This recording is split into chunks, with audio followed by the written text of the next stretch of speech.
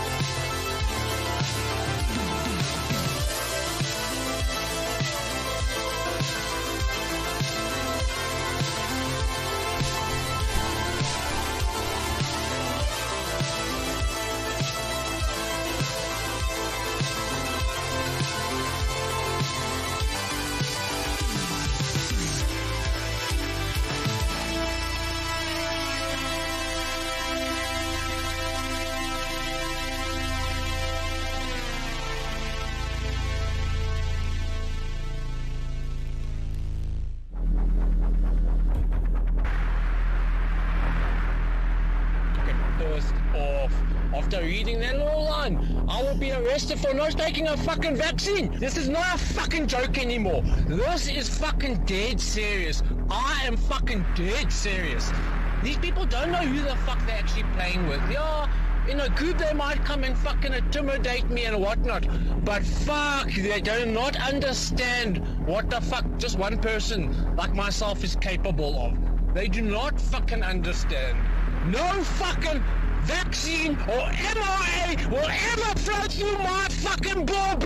Never! I will fucking die fucking fighting for my forefathers and my fucking lineage. Fuck these motherfuckers!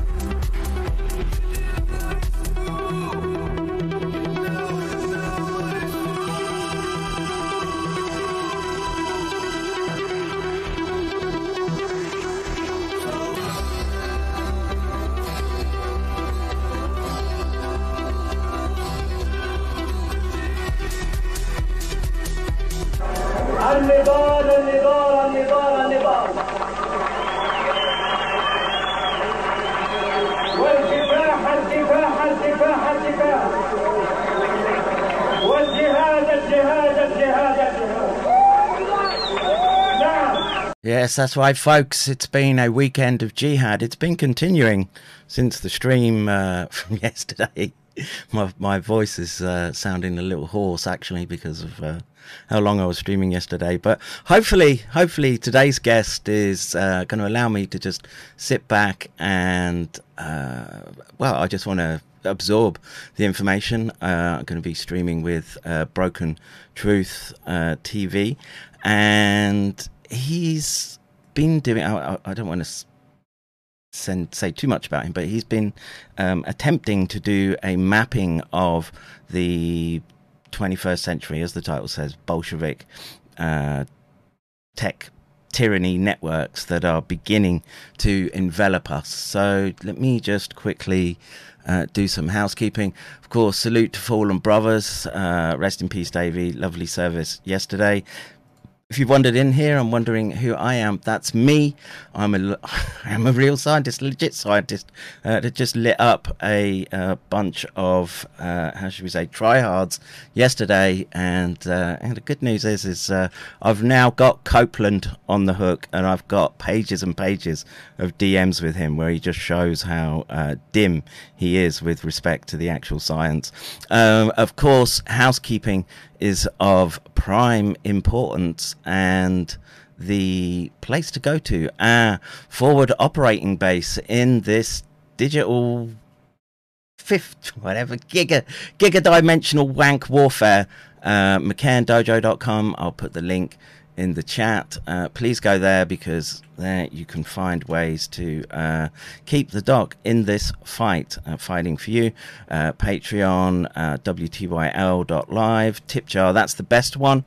Fauci.monster, that will take you, and that has the least overheads. Streamfags Gay Pal, there is a Gay Pal link if you go up in the tweet, and I will just paste it again if you want to send a dono that way. I'll try to keep an eye on it, and I'm going to bring on our guest. Wait 1 second, and let me just remove the second camera.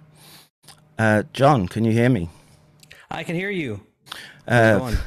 Good. Pleasure to finally meet you.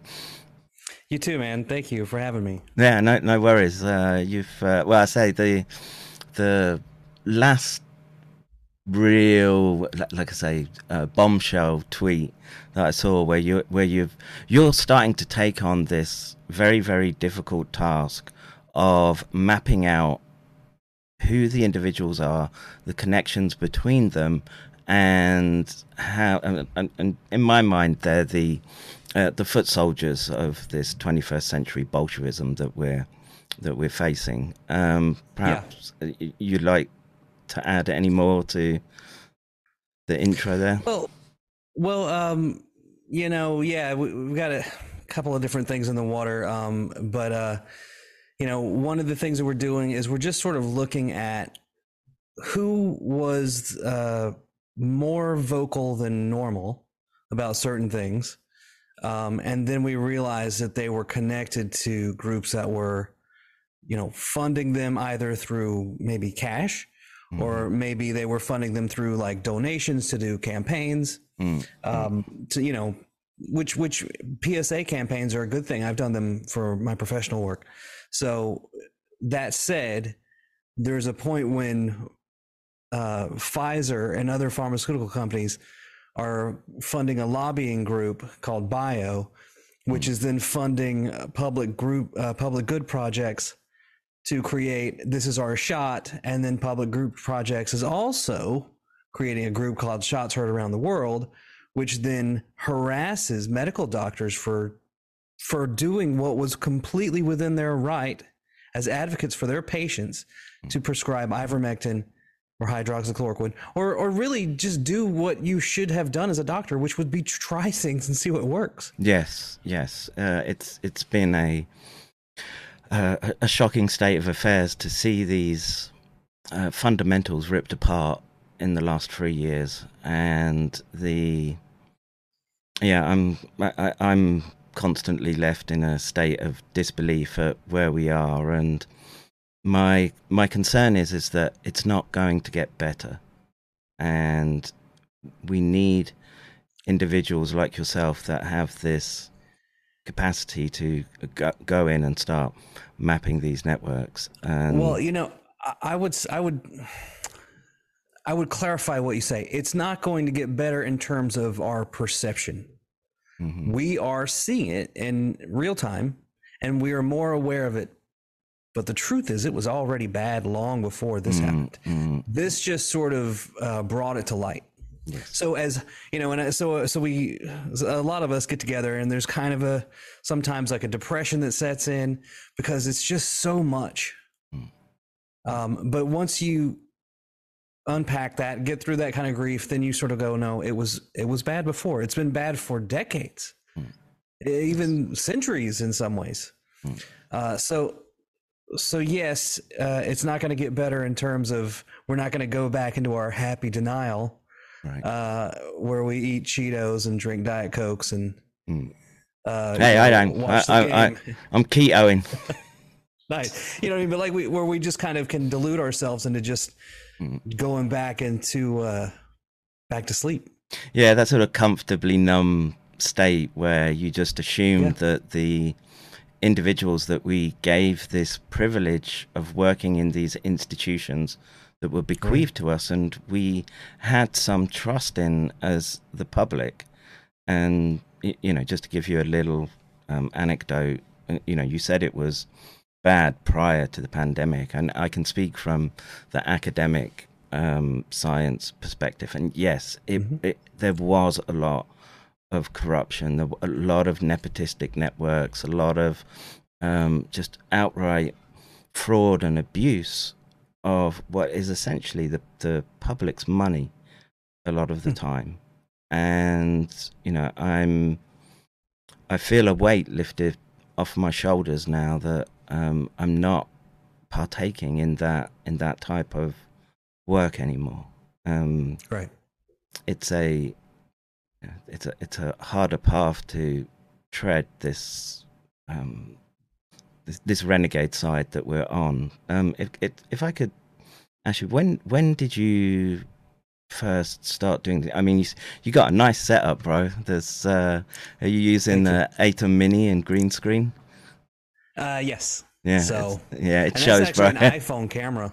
Is it? Yeah. Well, you know what? I've got a friend who's he spent a bunch on cameras and lenses, and he was amazed at just how well the cell phone cameras are nowadays.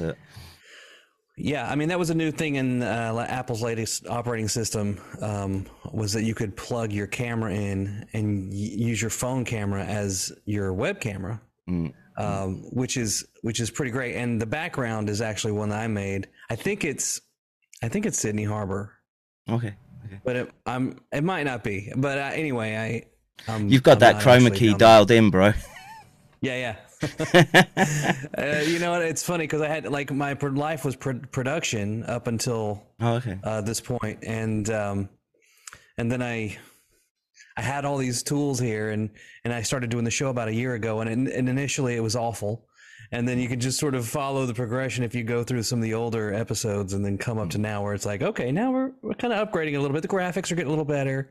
Maybe at some point I'll be a real show. And, I've just found it's you've got to have a degree of determination to keep doing, to sit down in front of a camera and try to raise these very, very important and complicated topics to not just a lay audience. It's surprising how many professionals have been caught out in the last 3 years. So from your go on. A lot of these professionals, I mean, I don't think they've ever been questioned, especially medical doctors. Doctors, I think, are given training in how to have a commanding presence, and it's almost like a hypnosis that they will read a script that uses a lot of complicated jargon that the folk don't understand and don't want to understand, and then they give you a pill and you go, well, he said some stuff and I'm not supposed to eat so much cheese, and here's my pill. Right. And then they go into the kind of like, well, he wore a lab coat and a stethoscope, so he must be so now you have them being challenged about things, and it turns out a lot of them weren't reading the studies they were quoting, and a lot of them weren't trained. You could ask a psychiatrist with training in medications for certain conditions and say, hey, do you think prescribing fluvoxamine, which is I think a black label drug, for a disease that has a 0.0001 risk of death, especially if you don't go to the hospital, do you think that's a good idea, considering that there's a percentage of users that might go psychotic and become suicidal? Which is like, the treatment is did they just try fluvoxamine because it had the word flu in it? You don't know. I want to say one of the main proponents behind fluvoxamine was actually Steve Kirsch. He funded much of that study, and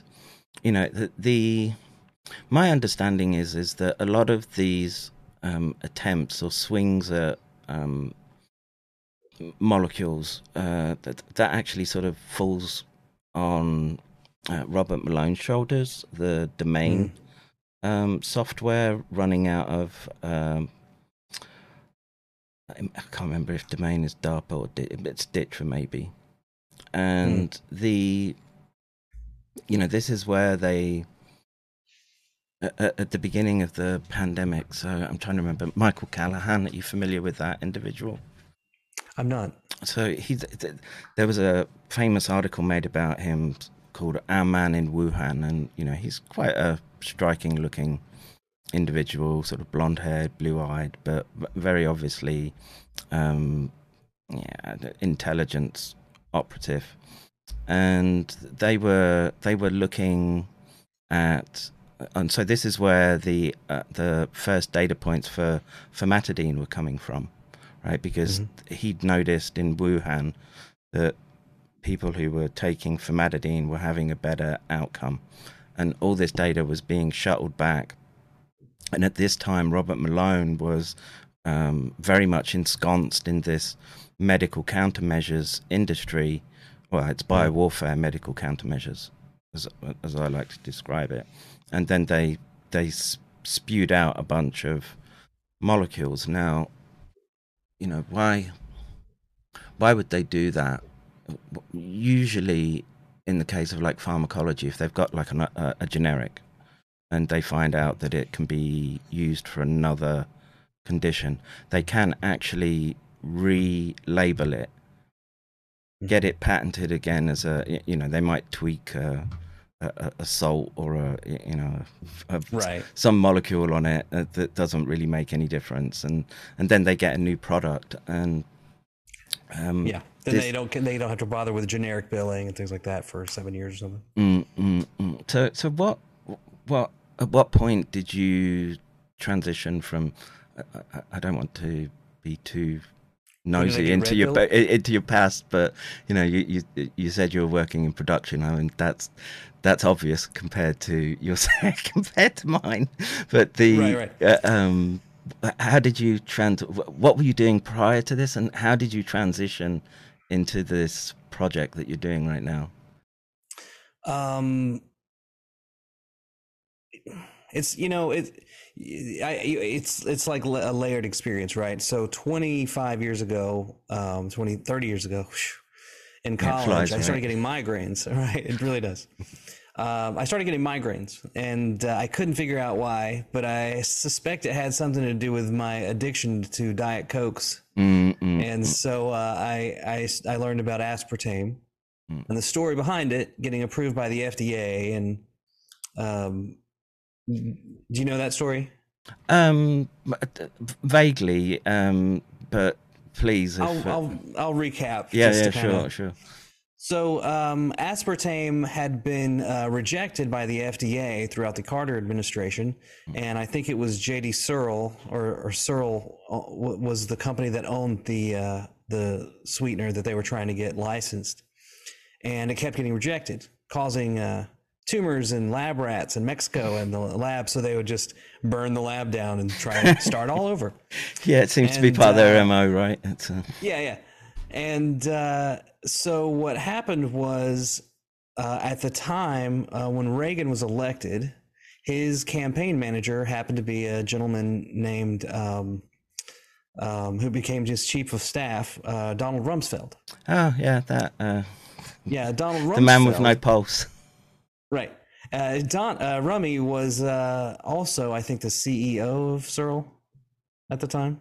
Okay. So the first thing that Reagan does is freeze the FDA from making any further approvals on anything, replaces the chairman or director or whatever his name is of the FDA with a guy named Arthur Hayes, I believe. Mm-hmm. And Arthur promptly gets aspartame approved, and then suddenly you have this new sweetener in all your diet soft drinks. So once I cut out, for my personal experience, I cut out those soft drinks, and I also cut out monosodium glutamate, which would be in, ranch dressing and whatever else. My migraines were alleviated tremendously, especially the painful parts of it. I'll still get them occasionally from when I'm tired or whatever. But what about coffee? And I saw you drinking a Starbucks. You stay the hell away from my coffee. But look, this war ends if I don't have caffeine. But I find caffeine one of those triggers. Even coffee. If I go more than sort of like two cups, 3 cups. No, I don't do more than 3 cups, man. But I do keep that going.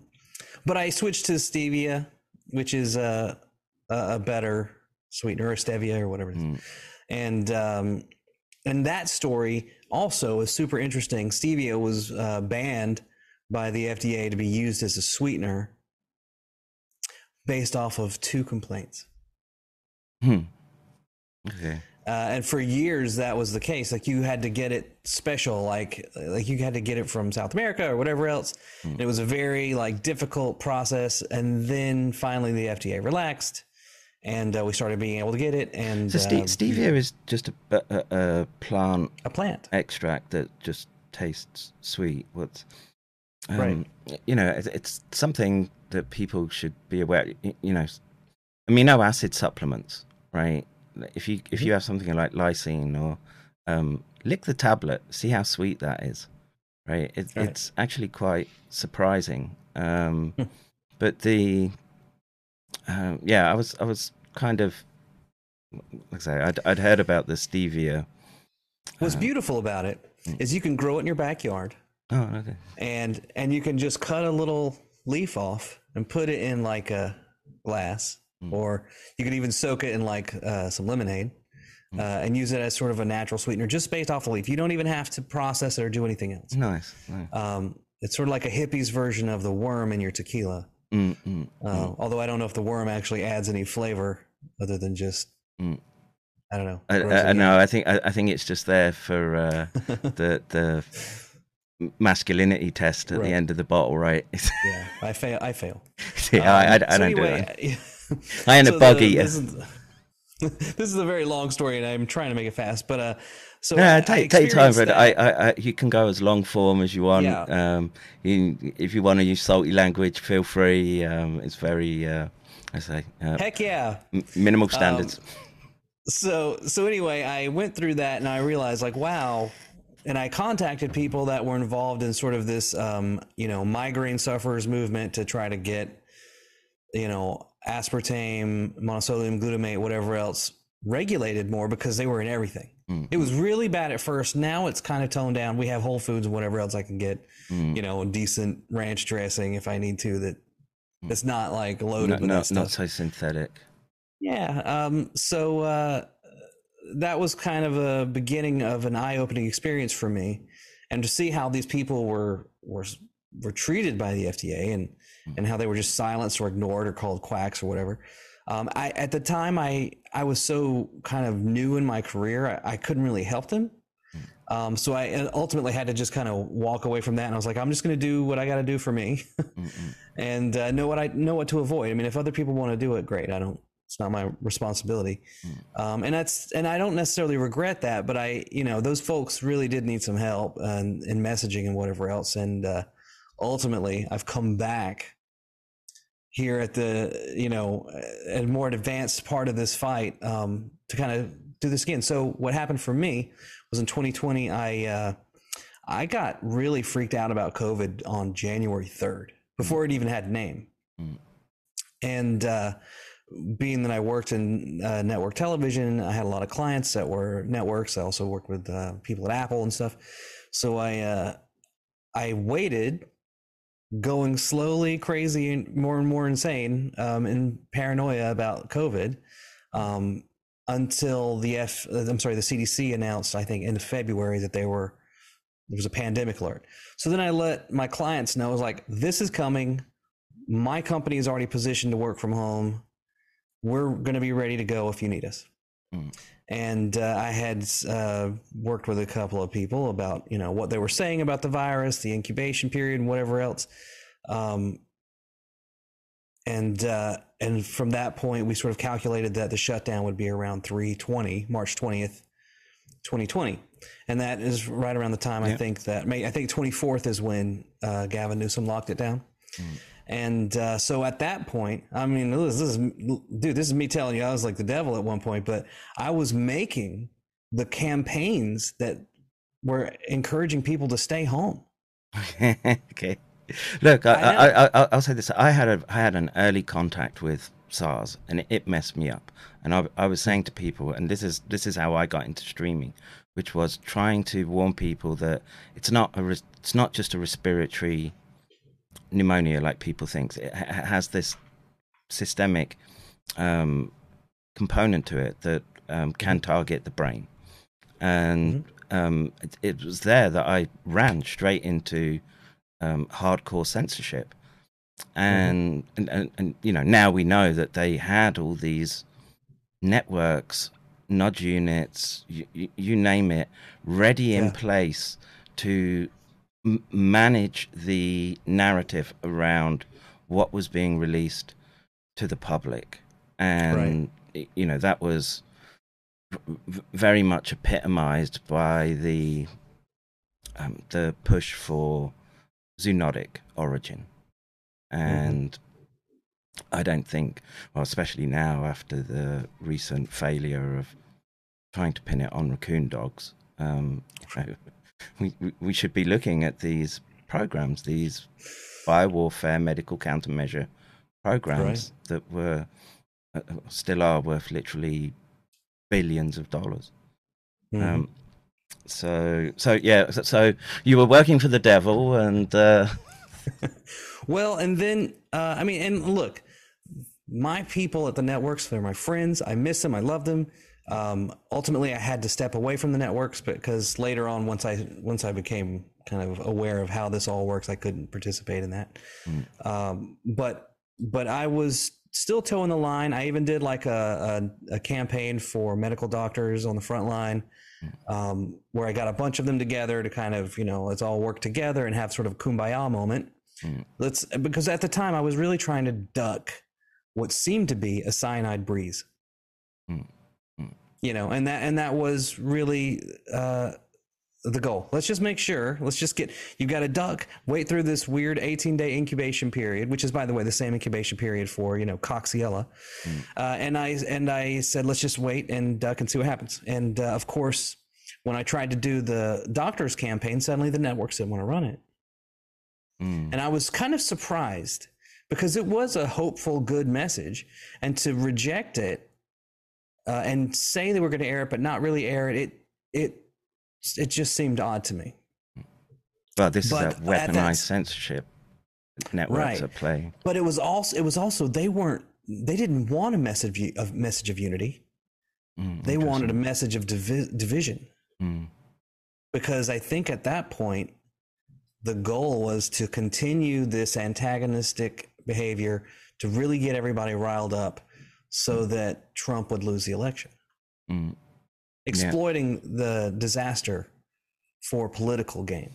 And you could see that, you know, with how they treated hydroxychloroquine. I mean, that story alone was probably what freaked me out and pissed me off so much that I had to start getting involved. You know, how Sapan Desai released a study end of May that claimed that hydroxychloroquine was killing all these people. CNN breathlessly runs and, you know, Trump doesn't understand science. He's killed all these people. And I used to work at CNN back in the day, like in the 90s. Not the 70s. Well, you've been working for the devil for a long time, bro. Look, I'm 400 years old. No, but I had worked at CNN and I knew what it looked like when the news wasn't covering something. And that's what I was seeing. They were not covering certain things, and they pushed the story of how deadly it was and then only covered like 90 seconds for the retraction. While hydroxychloroquine plants were blowing up and burning down around the planet, right? Yeah, you know, and so that, and the way Sapan Desai got away with it, like I haven't seen any sort of ramification for what he did. I mean, that guy should be, I mean, he should have at least received several strongly worded emails. But I mean, where was the punishment? Where was the loss of his medical license? Where was, you know, where was Harvard coming out saying this, in the name of science, this kind of study malfeasance should be condemned in the strongest manner possible? There was none of that. You know, you had Z-Dog going like, how many other studies have been done like this? And that was it. And then it was all yesterday's news. So that was when I reached out to Harvey Reish and a couple of other people, and I was like, how can I help? You know, I have this skill set. And then through that process, I made sort of a documentary called Broken Truth, Hydroxychloroquine, which sort of analyzed the media response to I haven't seen that. Let me just, I just want to... No, it's not online yet. So what happened was I made it sort of initially low budget, and it was really just a massive compilation of statements from everybody except Trump. Because if Trump said a thing, everyone's mind went out the window. So I made it where, you know, you just have Fauci make his own statements. You have everyone else make their own actual statements and contradict themselves often. And I even took at one point TED Talks where you have CIA and FBI interrogators describe how to spot a lie, and then I juxtapose it with Fauci or Collins or whatever doing the same thing. Okay. What's the key tells there that were the CIA were talking about? If you say that you will do something, but you're shaking your head no, you know, and Fauci's going like, if there was a study that was properly done, recorded on the moon or on a special day in July, so that all the studies parameters that I require line up, I would gladly try hydroxychloroquine. Meanwhile, he's shaking his head no the whole time. There are anyway. Those are TED Talks that are on YouTube. So after that, I was still doing work for networks, and ultimately, when I think the community core began and the HHS was putting cash in networks, I was asked to promote a documentary that featured Anthony Fauci and celebrating the cure of the vaccine. And I was like, how can I do this and still have a soul, guys? That's exactly what I said. And they were great about it. They were not, there was no hard feelings about it, but after that, I just feel like God was not going to let me stay on that path. So were you away. tracking remdesivir at all during this? Because it was at that time that suddenly, oh yeah, we've got this miracle cure, right? And yeah, I had a bad vibe about remdesivir. Remdesivir is featured in that documentary some because it talks about how those clinical trials were just sort of just bring it on in, and you could see Scott Gottlieb just salivating on CNBC. Talking about how great it is. Meanwhile, his company's manufacturing it for Gilead. And it's just pure cash. It was what that was, and it was cash that kills. So that I focused on the fact that it was very expensive, and Fauci, sort of gleefully talking about how it was approved, and he goes, the numbers might change a little bit, but it's mostly approved. It's perfect. And he was even his mannerisms when he would talk about remdesivir versus hydroxychloroquine. It's just what a disaster. It's been one thing after another, and there's the Milken Institute lectures just prior to the pandemic, where what I'm on about, where it's some guy from the New York Times, and I want to say Fauci's there, and a few others, and they're talking about the need to blow up the current vaccine system, and it's great.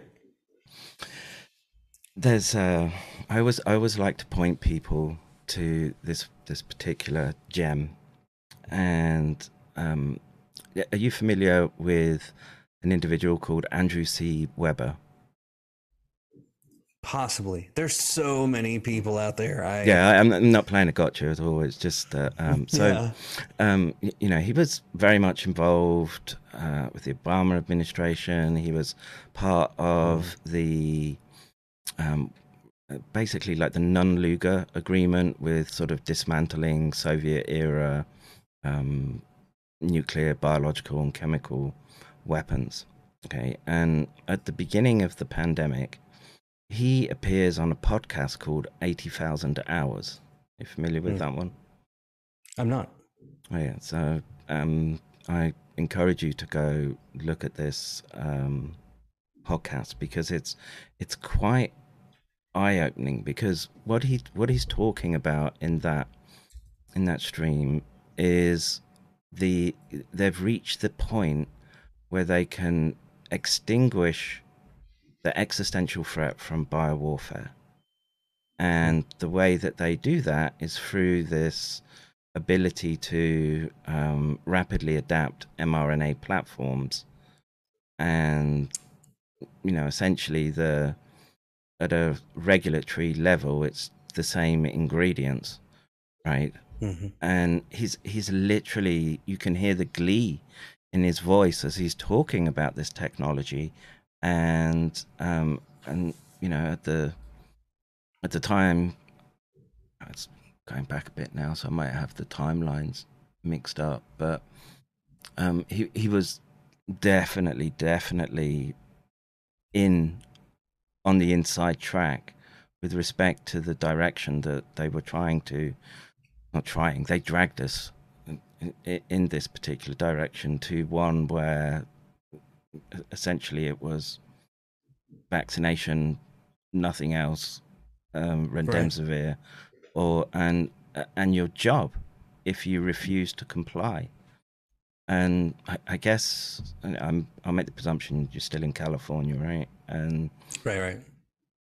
California seemed to be one of the worst states for this sort of bureaucratic overstep into tyranny. How did that start manifesting around you? I mean, you know, California is almost a communist country at this point. A communist country that robs you blind financially. But if you know how to navigate around it, it's look, fine. it's beautiful. I live there. I love the coastline of California. It's just full of too many cranks. Californians. Yeah. Yeah, you nailed it, bro. But I don't want to put you in the same. Technically, I'm from the southeast of Georgia, so I'm a country boy. So some based roots to build off. So you've got. I think when I noticed this medical situation go down was in 2017 or 2018, when there was a measles outbreak supposedly at Disneyland.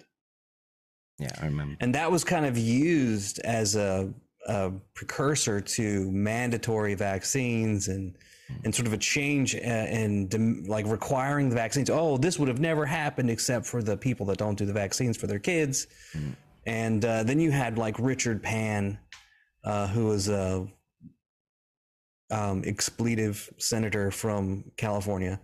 And he's a pediatrician. Yeah, you can swear, bro. I don't mind it. It adds flavor to the stream. I do it all the time. I'm effing and blinding when it's just me. Well, if I meet him in person, I don't want him to go, "Hey, you called me a douchebag," and I'll be like, "Well, it's true." Look, man, if the hat fits. Yeah, you know. So anyway, so he's been a big proponent of these sort of terrible laws that take away the rights of parents and children. And luckily, there's a large homeschooling population in California that's grown tremendously in the last few years. So you know, because look, I mean, even without him and his involvement, the California school systems and the teachers unions especially, are just evil. I don't know how to say it. I mean, these people are messed up. Not all of them. You have so many good ones, but the bad ones have just ruined it. So anyway, you had Richard Pan, and I think there's another one named Buffy Wicks, a few others that are Scott Wiener in California. He's a real. I can't express verbally how gross he is as a person. Just think of the disgust you get when you think of his picture with of him in his underpants, right? I mean, look, this is what the guy did. He goes from the San Francisco City Council or whatever, and goes to the Senate in California, and he's like, let me see what really matters to Californians. And so he goes and analyzes a law that stated that, I want to get this right. In fact, I've written it up exactly. Yeah, sure. That text, because it's such a technicality that he felt was super important. But what he wanted was, the law stated that a judge had to mandatorily put someone in the sexual predator database, if they had anal or oral sex with a 14-year-old or younger. And Scott said, hey, that's not fair, because gay men wouldn't have vaginal sex. So somehow he changed the law so that, no, I'm totally not getting it right, and my phone's on camera, so I can't get it up. But anyway, it was the fact that they've lowered this at the age of consent, that this predation from adults onto. It was more than that. It was that it allowed if you had anal or oral sex with a child at 14 years or older, the other party didn't have to mandatorily go into the sexual criminal database. Megan's Law. I think that's it. So it was sort of a technicality, and it was like, oh, on the basis of equality, let's make it where you can have anal sex with a kid and not have to be on a sexual predator database. Yeah. Oh, great. Thanks, Scott. That was exactly what he also, Scott also made it where you could knowingly give someone HIV and expose them to HIV, and it's not a crime. Just imagine how many dudes have woken up in Scott's San Francisco apartment. Hey, do I know you? Yeah, I'm the guy that legalized giving someone HIV intentionally. Oh, do you like your eggs scrambled or over easy? I mean, so like that's a the guy's a disaster. It's Pete, California, right? Yeah, and he's involved in all these things that somehow involve kids, and what a mess. And when he talks about California or Texas, he calls Texas, the Handmaid's Tale, because you have freedom. Traditional roles are still sort of not normalized, I guess. And so anyway, you've got a lot of bad actors here in California, and there's really, even if you look on the right, you go, oh well, the Republicans will speak sanely, right? No, there's such a huge rhino population here. We really need to get some hunters to depopulate the rhinos. They're getting in the way of progress. I mean, and it's unfortunate because, I don't know. You'd like to think that some of these people are good, but unfortunately, they seem to be all narcissistic endeavors to get attention and to further their political careers. Yeah, and the concerning thing for me is they're slaves to their appetites, and Wiener being the example that you can place right on the top, but that type of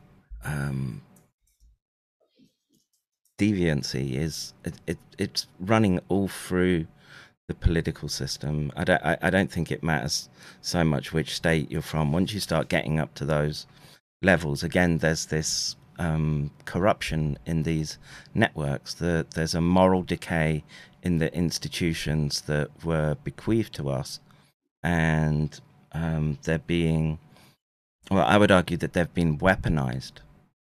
And so as a premise I sort of push on my stream somewhat is that, okay, we have this biowarfare medical countermeasures industry, but it's not just that. It's that it was their ability to weaponize legislation that was a force multiplier in this release. And a lot of people sort of, they get the moral and ethical arguments about vaccination. I find that that's not such an issue.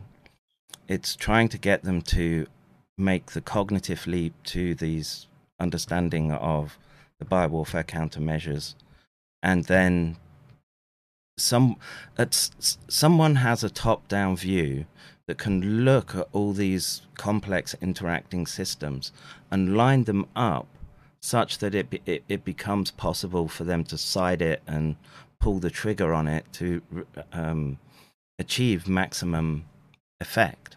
And you know, the work that you've done that I was looking at, you know, it's it's a skill set that I don't have to be able to start teasing this stuff apart.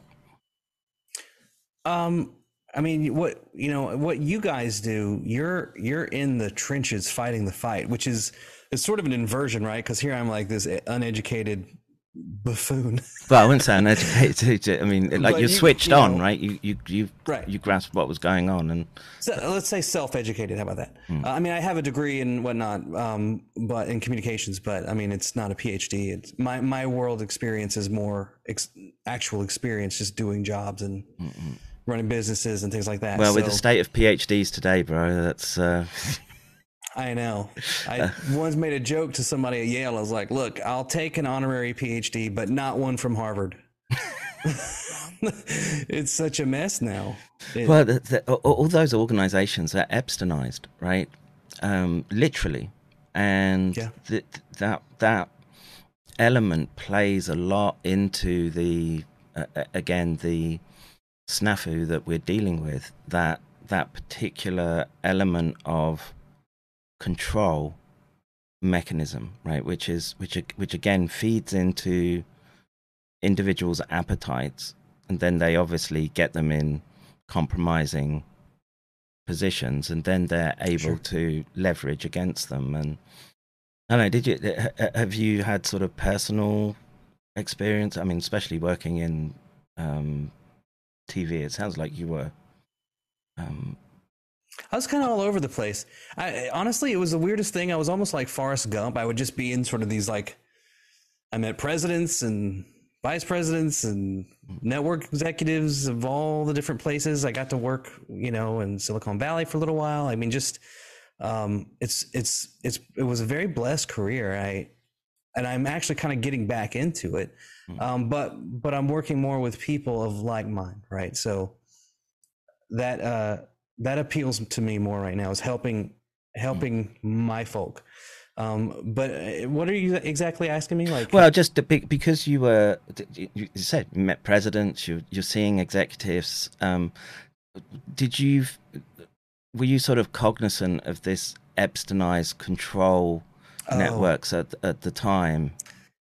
Yeah, one time one of my coworkers was like, "Did you realize we were working for the Illuminati?" And I was like, "Well, I just thought it was Fred and Steve up in accounting or marketing or whatever." I mean, and I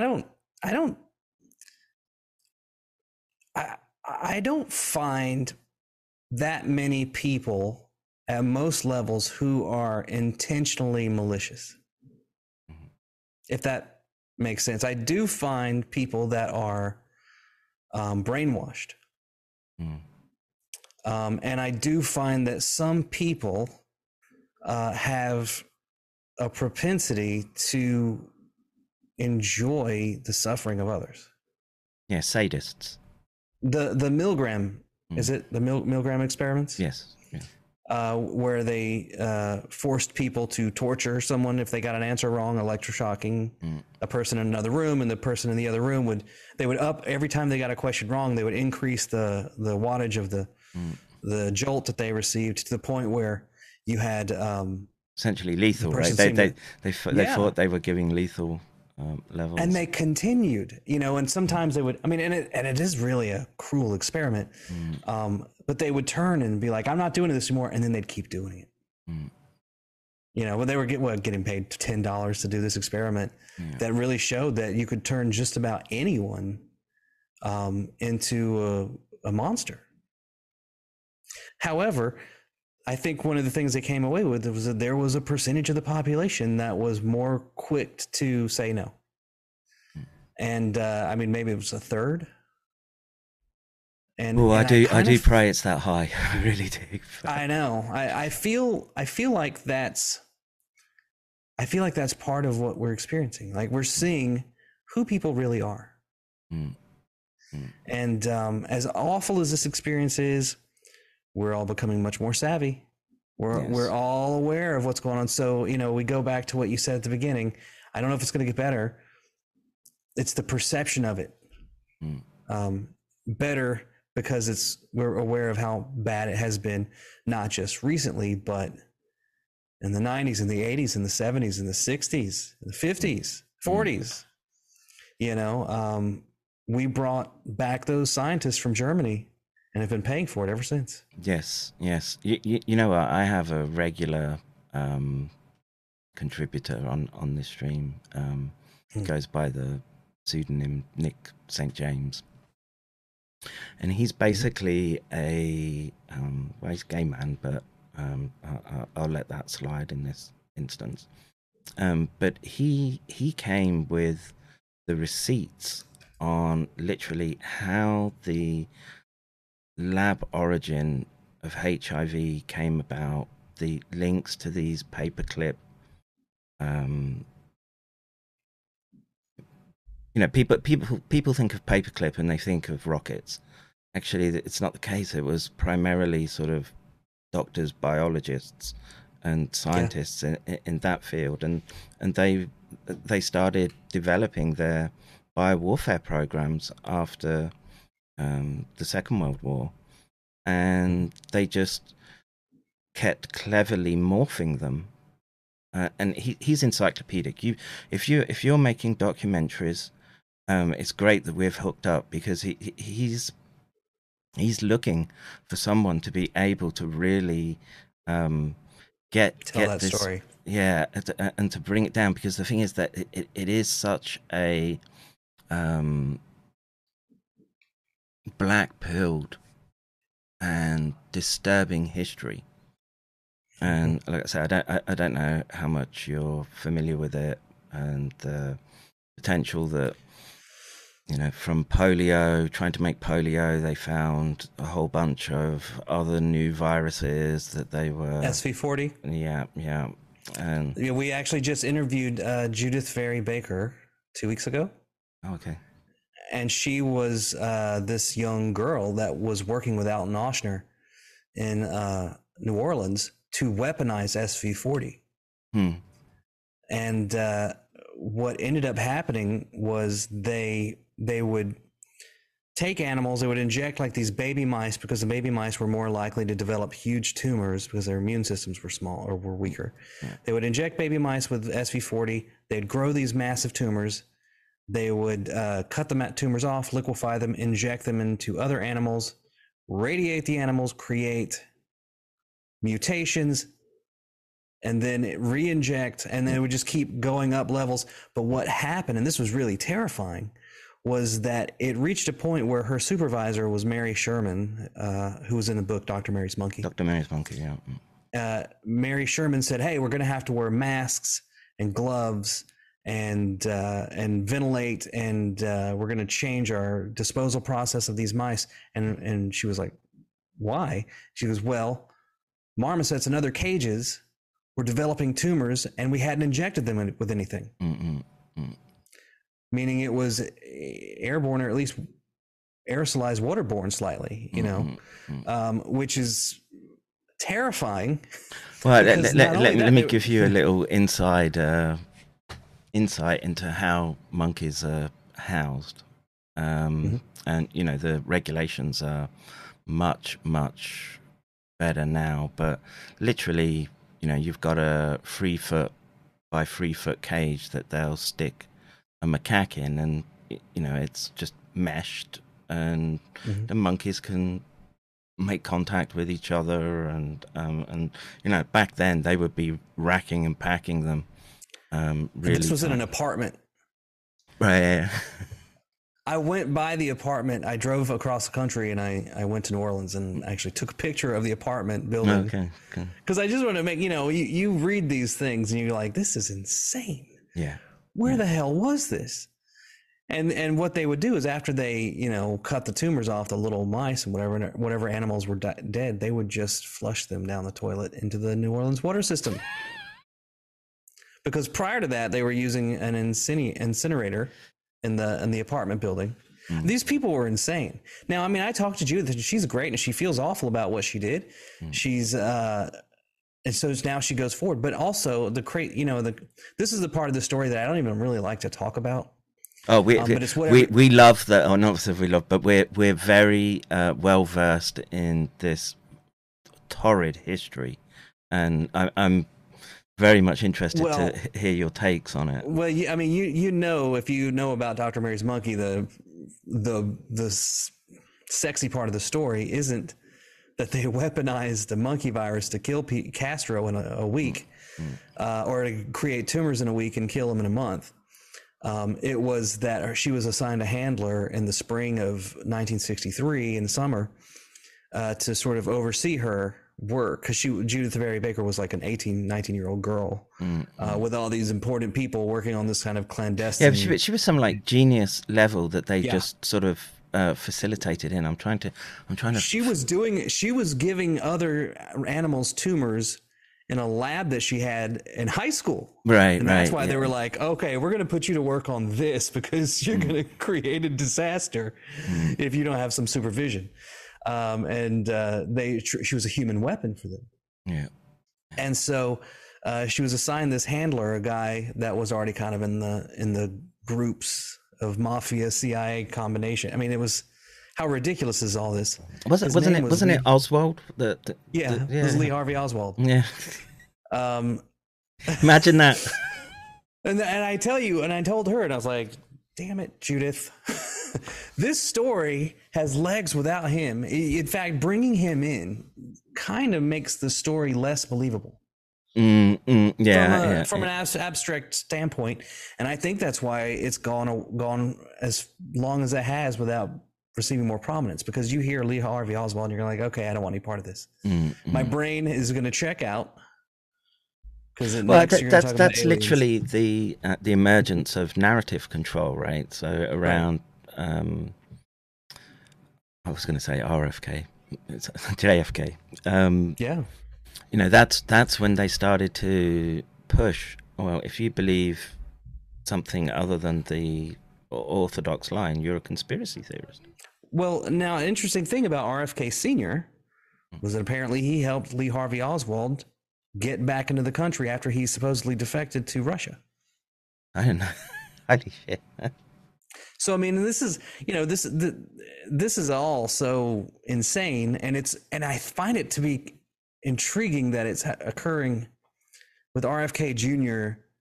now running. I mean, like it's almost like this, like all these narratives are coming together at the same time, and I don't know, it's like the universe is pulling some strings to make this happen. I don't know where it's going, but it's an interesting journey so far. Yeah. I'm definitely with you on we're living in interesting times.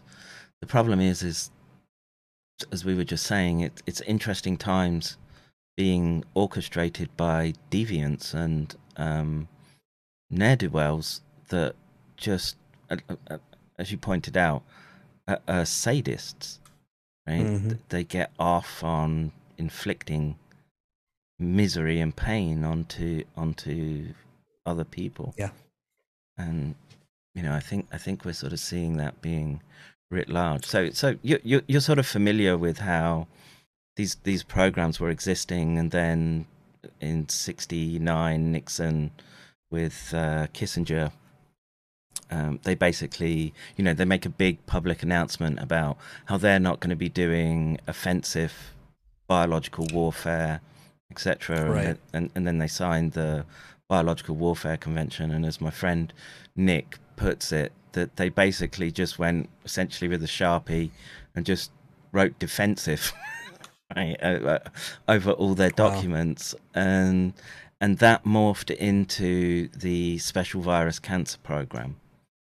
Are you familiar with that? I'm not familiar with that one. Yeah, that one really begins to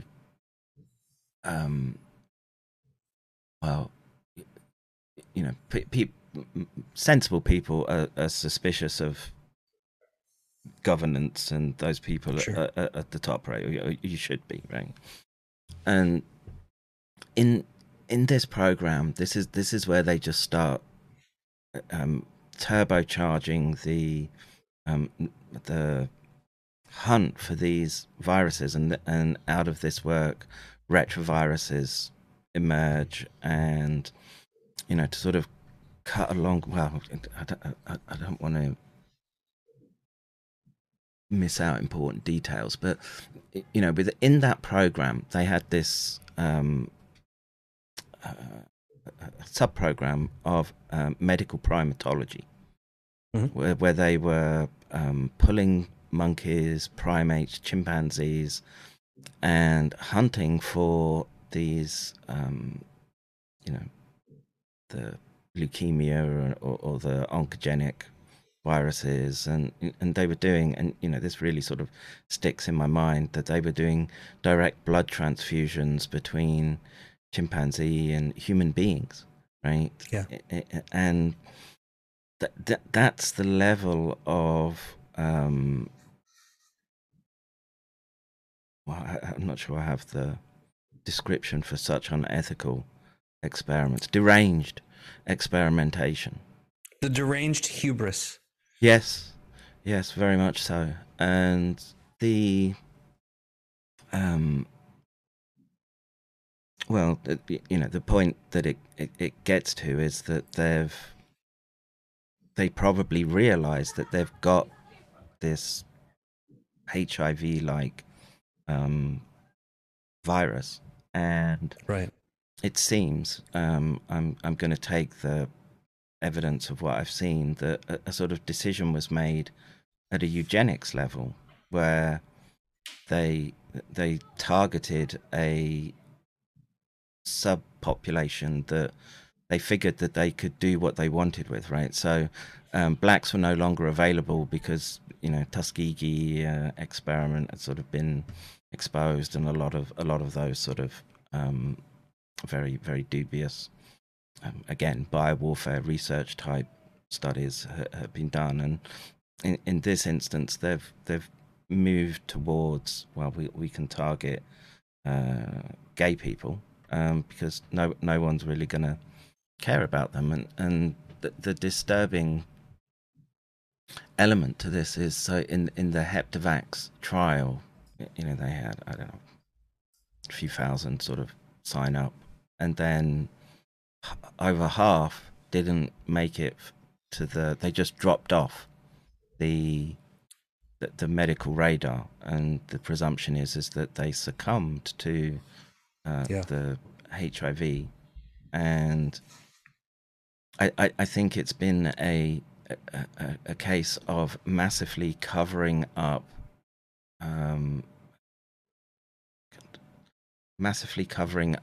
the this link to this virus and its properties, because we see it being deployed right now in SARS-CoV-2 and hang on, Charles Rixey, right?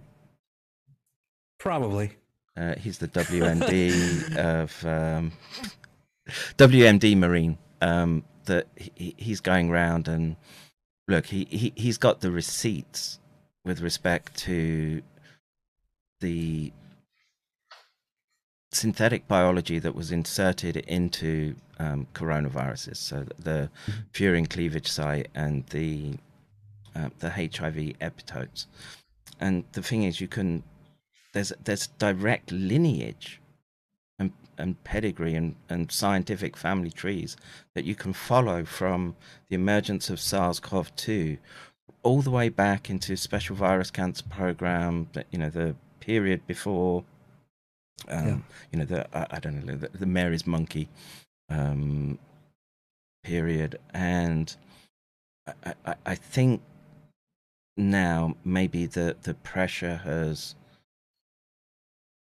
or it's got so complex that they haven't been able to contain it, and this is why you've seen them weaponize the psychological narrative operations. So let me ask you a question. Do you remember a paper coming out early in the pandemic where it was an Indian group, and the paper was uncanny similarity between HIV and SARS. Yeah, Eric Feigl-Ding, I think, tweeted it out, and he was like, is this true? And it got all this attention, and then was retracted, right? It was forced retracted. Oh yeah, it was forced retracted. That Fauci pounced on that straight away because it just shone a bright light exactly on the elements that were so suspicious, basically. So it's funny that when we go back in time and we sort of reevaluate the actions and the statements of people when it was all happening, it's clear now, and even the FOIA requests that have been allowed to go public. Even yesterday, Epoch Times had an article about how Francis Collins, Fauci, Lawrence Tabak, they were all covering their ass. Mm-hmm. They were terrified that it was going to get out that the Wuhan Institute had been paid by them to do this stuff. And EcoHealth Alliance was involved. They, garrisoned an army to write a letter from all these different groups that, of course, they're funding to say, oh, you have to reinstate EcoHealth Alliance's cash immediately because it's a danger to science to, stop bad scientists from doing bad shit. Yeah. So you must give them back these millions of dollars, and they gave it back to them like in July, even though they knew that EcoHealth Alliance had not provided records properly for like 18 and 19. They were more concerned about covering their ass than they were fighting this disease. And while they're at it, I have Francis Collins on record saying that they want to track a disease over time. And do genetic testing and upload it to the cloud. I mean, he says all of this at the American Genetic Society conference in 2017. They want to get you sick. They want to test your DNA. And they want to continuously test it to see how the disease affects your core DNA. Yeah, and epigenetic changes. And I think that's very much a driving force in the state of affairs that we're seeing right now. And this sort of ties back again. I wish Nick was here. I'd bring him into the conversation because he's such an eloquent speaker and anthropologist when it comes to this type of data. But you're familiar with the Club of Rome, Kissinger, and limits to growth, etc. And these people's ideas, these Malthusian eugenicist worldviews permeate that. I don't know what. It's not political, is it? It's beyond politics. It's I don't know, state control, think tank level networks. And what do they say? The Illuminati's goal is to maintain human race for 1,000 years. I'm unfamiliar with. I think that's what I've heard. Right, the Illuminati wants to maintain human species for 1,000 years. I've heard the 500 million number population. So it's funny. I went and took a picture and a couple of drone videos out, like at the stones, the Georgia Guidestones. Which, by the way, I lived I grew up and spent, the first 25 years of my life, an hour and a half from that place. Okay. Never heard of it. Didn't know anything. I mean, it was there when I think they built it when I was 6 or 7. I never heard of that shit. We didn't know anything about it. Suddenly, the world starts going insane. And I find out this is my backyard. So I'm back in Georgia and I go and take pictures of me outside of it. And I was like, hey, check it out. Then one night I somehow texted a friend. I was like, oh, yeah, Georgia Guidestones. And the next morning he goes, it blew up last night. And I was like, yeah, cool. It's take that, right? Evil geniuses. Just one of those, another one of those coinkydinks that just keeps popping up. And what's popped into my mind is, as you were talking about Francis Collins. So recently, Jordan Peterson had an interview with Benjamin Netanyahu. Did you see that? I did not. So it's very, very interesting one to watch. So in that interview, Netanyahu says that what they did is that they specifically made agreements with Pfizer because basically they have conscription there, right? So everyone has to serve, and so they've got these very, very detailed medical databases, and basically what he was saying was that because of the, it's a very diverse population in Israel, that because of that diversity, they had this chance to be able to run this experiment where they would be given this insight into these interactions which you were describing, which is the genetic and epigenetic changes that occur in response to pathogens and then interventions. And it described, he just describes perfectly this whole scenario which we're talking through, and it's, well, for me, it's just an indicator that there's far more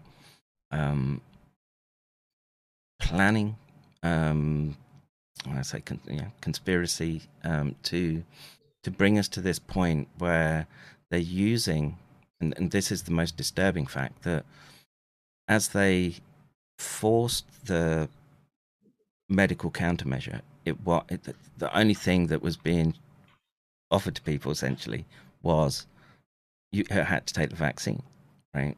Right. But the vaccine that they're using is not a traditional vaccine in any sense. No, it's not. And it uses, well, I'm sure I don't have to, but the gene transfection technologies, and in a way, it's very difficult for me to dismiss this idea that they've done this mass experiment to see how these products are tolerated, and and again to see the interactions between the pathogen and the individual, and many countries seem to be, the Western countries, what I would call the Five Eyes collective. They are the countries that had the most draconian bureaucratic steps taken, and I was in Japan during all this, and I had a bad run-in with SARS very early on, and I was warning people about its potential for harm, but there was very, very light touch here. Nothing shut down. The schools shut down for a couple of weeks, and the life carried on as normal. And from my chair, it was hard to countenance what I was seeing through my screen in countries that were supposed to be the bastions of individual sovereignty and rights, and to see them being ripped up in real time. I mean, where do you see it heading?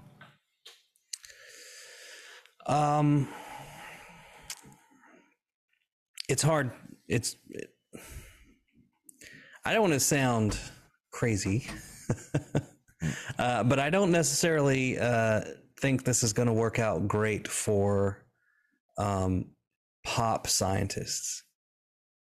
Does that make sense? Like the people that are going on TV telling you to, I mean, look at how all of these people, like the CNN, what was her name? The Asian doctor lady. Lena. Yeah, I know you mean. That's a dude. Oh, right.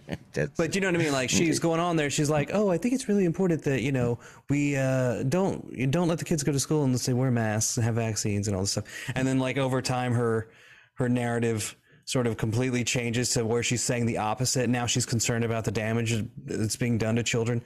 And I think that I don't even know if you can call it hypocrisy, but I don't see things being great for those people. I do see a potential for RFK to kind of red pill a lot of people on the left who somehow went from being for civil liberties, for choice, and now they're the ones that are all about, you must get the shot and you're the conspiracy. I mean, it's amazing what's happened to the juxtaposition is just mind-blowing, right? That how things have switched around, and for me where it's been most stark has been the war in Ukraine, right? Where it's a money grab. It is a pure money grab, but it's the left and a weapons grab. Well,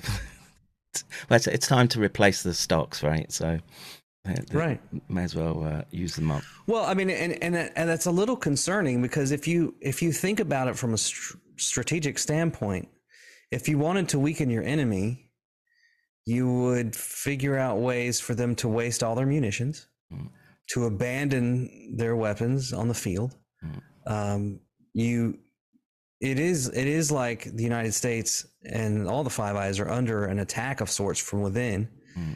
So that we could, in theory, be left only with nukes.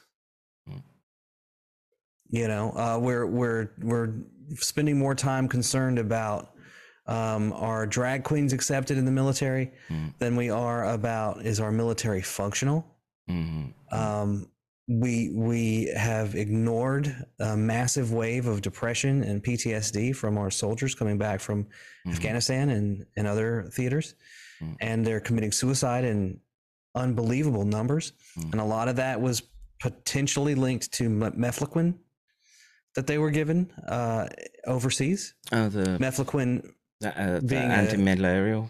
A descendant of hydroxychloroquine, which somehow seems to be linked to massive PTSD. And interesting, because there's a even condition. After you stop taking it. There's a condition called quinism, where you start to develop almost sort of schizoid type breaks with reality, and it can be quite a devastating condition. I hadn't heard the link about this to PTSD. That's interesting. Where did you find that out? I actually had a former soldier ask me to investigate it. He was like, "Please do a investigation into mefloquine." And there are a couple of news stories out there. I think mefloquine is a black label drug too, or black box drug. Probably. You double check that. But so we've got all these things happening. If you wanted to destroy a nation from within over a 15 to 20 year time frame, we're on that path. We give injections that can cause myocarditis in 12-year to 17-year-old males, which is tomorrow's next generation warfighter. Yep. We are potentially exposing our females to the same jab, which has a longer term effect of the P53 suppression and ovarian and breast cancers. Right around the same time that our hospitals are all practicing and sharpening their blades on how to remove breasts and transition children's gender. I mean, that's so gross, right? We remove our ability to breed. We remove our soldiers' ability to fight. I mean, if you've got a kid with myocarditis, it's not going to be a good soldier, especially in a frightening situation. Your enemy would just fall dead with a firecracker.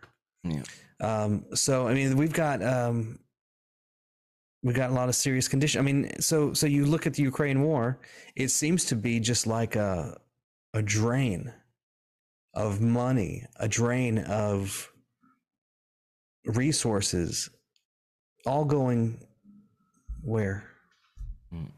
Well, I mean, Biden hundreds and and hundreds. Yeah, hundreds of billions of dollars. I mean, do you think that it's any surprise that Hunter Biden was replaced by a former CIA agent on the board of Burisma? Nobody ever talks about that. And the guy that replaced him on the board of Burisma was one that told George Bush about going into Afghanistan. I think his quote was, "We'll have flies on eyeballs in a month or a week or whatever," meaning that dead people would be. Oh, okay. I was trying to pass that one for a second. What a hell of a statement! Right. You know what? Anybody that says that should run this energy company. That's who we want on the board. Wow. So, they say you need this psychopathic traits at the CEO level, right? You need that dark triad. We need that on the board. So, I mean, it's amazing to me, first of all, that we had all this talk about Burisma before the election, and we all knew it. It was all there. And surprise, we're now at war with them. So your garage door opening, family home. Yes, Broken Truth Worldwide Headquarters.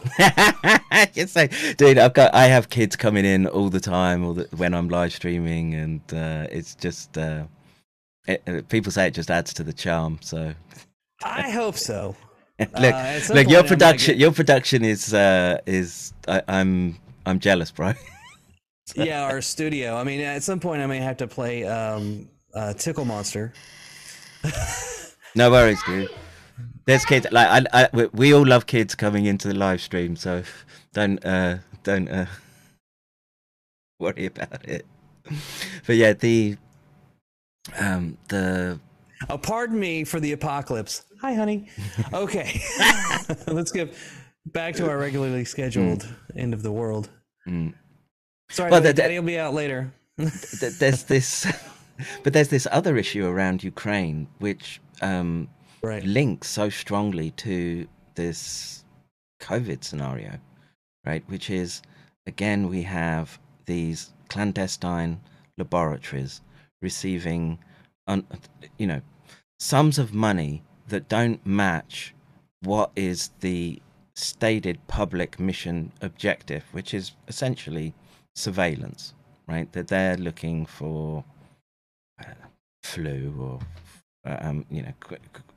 Ukraine is interesting because of Crimean Congo hemorrhagic fever, tick-borne disease. And one of the things that I've had to learn over the last few years is this, again, this biowarfare medical countermeasures industry. And this next generation biowarfare is all about incapacitation, right? So if you're making an incapacitation agent within the treaties that exist, it's legal, right? And so this is my own personal view, just sort of trying to pass the science. What they're trying to do with these laboratories, particularly as they're jutting up against the southern border of Russia, and the same within Georgia as well, is they're looking to have a very detailed map of the biome and virome of a region. Okay, and then when they do that, and literally they were shuttling samples from Ukraine back to USAMRIID and other biowarfare focused military, quasi-military private entities. And what they're trying to do is to have a trick up their sleeve where they can deploy an incapacitation agent in the field and have you can knock the enemy battalion down by 30%, and if your guys have through something like the mRNA platform, an offensive or fighting advantage on the battlefield. That's how I think this industry kind of operates now. But that's a historical. I mean, that's biological warfare has been going on in the United States almost, I think, since the Revolutionary War, or the War of Rebellion, depending on who you talk to. American, yeah. So I think, was it smallpox? Washington tried to give the British troops. This is a segment. Don't tell anybody. It's just between us. Yeah. But one of the interesting things that I want to put in my new revised version of the hydroxychloroquine documentary is that in the Civil War, Abraham Lincoln had a northern embargo on the southern states. And what they were restricting was cinchona bark and quinine, or quinine, depending on who you talk to, because malaria was a big problem, especially in the southern eastern states, like where I'm from. You have mosquitoes that would get everybody sick, and you'd have a fever, and especially when troops are marching through and there's a marsh or whatever else, then you're going to get exposed to whatever's in that marsh, and a lot of times it would be those kind of mosquitoes that carry malaria. So Lincoln blocked access to it, and that was a decision that affected black, white, free, slaves, men, women, young, old. Everyone was affected by that decision to withhold. So John Wilkes Booth actually had letters from people begging him to bring and smuggle in quinine. So Abraham Lincoln, hero of our nation, also practiced biological warfare. I didn't know this. Thank you for yeah. In fact, so I mean, like, there's a whole lot more to it. I don't want to disclose all of it because it's when you learn about the history of these medications, what's really more interesting to me is that, may I ask, what is your PhD in? Systems neuroscience. Okay. So a lot of our medical doctors are not trained in the history of medicine. Not in the real history, especially the things that come from plants or from other, like ivermectin comes from avermectin, right, which was found on a golf course in Japan. Who knew that your salvation could come from sniffing dirt? Well, there's this whole argument about, as especially post Second World War, as they were, the chemical industries were building out and selling products as disinfectants, and there was this idea that you could make the home a sterile place. And I think there's a lot of weight to the argument that a child has to be exposed to these natural, I don't know, tests of its immune system. The normal things like this. I think it's a mistake to be thinking that we can get a synthetic substitute for something that Mother Nature has had millions of years of trying to perfect. Right. And have you heard of malarial? Let's see. I'm sorry. Hydroxychloroquine resistant malaria, or chloroquine resistant malaria? Not really, no. So if you do any investigations of that, you'll see that there is some malaria that just doesn't respond to treatment with those drugs. But what they don't tell you is that, those drugs are, I think chloroquine is a synthesized alkaloid. Hey, I'm not real smart, but you know what I mean? Like, they found something specific within quinine that they isolated and used it to make hydroxychloroquine and chloroquine. So what happened was that became the main treatment. But even if you have chloroquine resistant malaria, the original source from quinine, which comes from the tree, still works. They don't teach anybody that. And the real shock of it is you can buy quinine in pill or liquid form or in bark as cinchona on Amazon.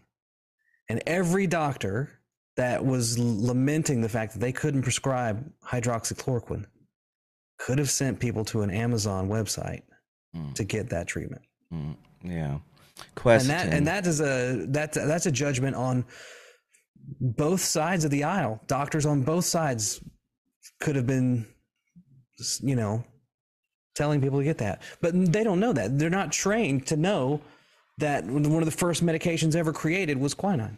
Yeah. I think Encyclopedia Britannica says that quinine was the first medication in like Western medicine. Interesting. I didn't know that either. So I've got like this. I mean, dude, there's so much more to it. I can't wait to like tell people how these drugs have been involved in every major world conflict and how they were. I mean, the Nazis in World War II experimented on weaponized mosquitoes to give malaria to soldiers. They did this on concentration camp prisoners.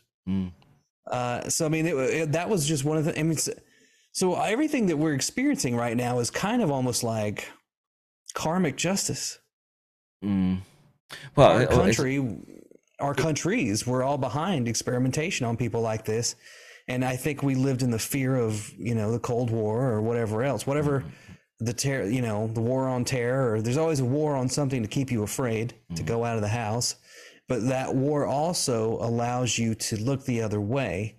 So these clandestine experiments can be run. Yeah. And, there's a lot of evidence that sort of points, 9/11 was obviously a watershed moment. But, within that was the anthrax attacks. And there was... I can highly recommend a friend of mine. He's called Mark Husatonic. He does these brilliant deep dives, especially if you're doing research for documentaries about just, again, mapping out these networks. He builds out these databases and makes it easy access. And there was just a whole rigmarole around, anthrax emerged. You got essentially Bio-Patriot Act, which opened up the floodgates of money with respect to this biowarfare, medical countermeasures industry. And the more you start building out the connections, like you've been doing, I don't know if you have like something that you want to share on screen of. Well, I just shared the link to Britannica's science article, but basically it was a drug contained cinchona bark. Quinine was first synthesized in a laboratory in 1944. Did you put it in Twitter? Yeah, I wasn't. Yeah, well, this is probably awful of me, but I haven't done this publicly too much because I kind of want to tell the story as part of the documentary because it really does illuminate the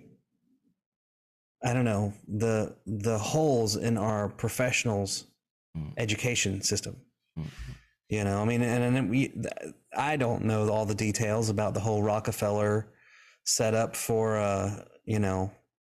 but I mean, for sure that was pharmaceutical industry. Yeah, it was a factor, right? That they. Consider the opposing viewpoint, right? In 1911 or whatever that was, oil was like tech, right? I mean, it was our salvation. It was going to be the foundation for plastics and everything else. So why wouldn't they want to take advantage of this abundant resource that seemed to have so many beneficial elements? Granted, it brought out a lot of the worst in human nature. But I mean, if you think about it, yes, they did things that enriched themselves, but they also sort of created this pretty amazing society that we have if we could get over ourselves. It's I judge them, but I don't judge them too harshly because, like all men, we make the best decisions that we can. Yeah, we're all fallen, bro. You know, so I mean, it's and like, look, honestly, even looking at some of the people that you guys have to fight now, some of them, muttons and whatnot, they appear to be, they know what they're doing, and they do it anyway. Yeah, that's a problem. I've brutalized them this weekend, though, bro. Yeah, so I mean, in war, you know, people do horrifying things. Yes, yeah. Good people do horrific things. So the hope is enough people. I mean, just look at the story with the Freedom of Information Act that was rejected for Eric Fried's emails, right? Right. You know, maybe explain to the audience. Okay. Okay, pull up a chair, guys. So what happened was there was a paper that came out that in I think October of 2021 by two scientists in Sweden, and they stated that they found links that showed the spike protein suppressed p53, which opens the door for all these BRCA-related cancers. So that essentially the shot is making people susceptible to cancers like Angelina Jolie. Is that about accurate? Yeah, wouldn't. Close enough. Yeah. So the next month after that paper came out in MDPI viruses, there was an expression of concern, I think, from Eric Fried and a guy named Oliver Shilgen. Eric is the editor-in-chief, I think, of MDPI viruses, and Oliver is an editor. Eric lives and works on Fort Detrick, where all these bad things happen, and he works for the National Cancer Institute, the division of the National Institutes of Health. So it was suggested to me, hey, you should get the communications between Eric and Oliver in regards to this paper and one of the authors. Oh, that was you? Because yeah. Oh. So I sent well, I did. in. Oh, you didn't know that? Okay. No, I didn't. Yeah. That's fantastic. So I did that like 8 months ago, and to be honest, I was kind of like, I don't know. I'm just sitting in this thing. I'm just a monkey throwing shit on the wall. Yeah, I feel like that, bro. It's really, this is apocalypse of color by numbers. Just going down the line. We're just adding another black stroke here. Yeah. Oh, do we have a Navy? Great. We have a Navy. So, I did that, and the FDA and I sort of retooled the request so that it was more specific, and nothing. Then they escalated it to oblivion, and I actually never thought they were ever going to respond. And 2.5 weeks ago, they finally did, and they were like, we found 490 pages of communications between that match your search criteria, and we're not going to give you any based on the fact that the information contained within those emails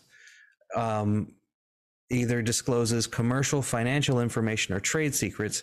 In this case, the trade secrets are how this paper retracts articles and reviews articles. Wait, I'm just trying to put this. So imagine the MDPI viruses is a business that makes, which it is, paper widgets. And in the process of making paper widgets, they have trade secrets. Okay. Which means there's a process. So they're saying that their review process is their trade secret, and that they're not going to show you the review back and forth between reviewers, editors, and authors. And whoever else. My guess being at the time it would probably have been Francis Collins, or Lawrence Tabak, who now runs the NIH, because he was involved in a lot of the other cover-ups. Because one of the other editors on this paper or on this journal is a researcher at the Institute of Wuhan Institute of Virology. So that's a curious little thing, and he's like the last. Like you have the list of all the 20 people on the editorial board. He's the last one. I mean, even his picture looks like you could Photoshop like a Chinese army instead of whatever shirt he's wearing, and it would be like totally believable. I mean, it's a very military looking picture of the guy. So the fact that they rejected it was a problem. Normally, if you reject a thing, you know, you can justify it to a certain extent, but because of the implications involved in this rejection and the fact that one of the authors, so it was a retraction though, not a rejection, right? It was a forced retraction, and Retraction Watch published a kind of snarky thing about it. And then the author, they can be real assholes. Those that Retraction Watch group, they really can't. We all? Yeah, I make a living out doing it. It was snarky. Yeah, it was snarky. And so then the author of the paper was like, "This is ridiculous. If you know the technicality that they used to say this paper was invalid or whatever to force the retraction would apply to untold number of other papers besides this one." But for me, the problem with this story, and I think it's so stupid, to be honest. Like, I didn't do anything special. I did a FOIA request anybody could do. No, don't.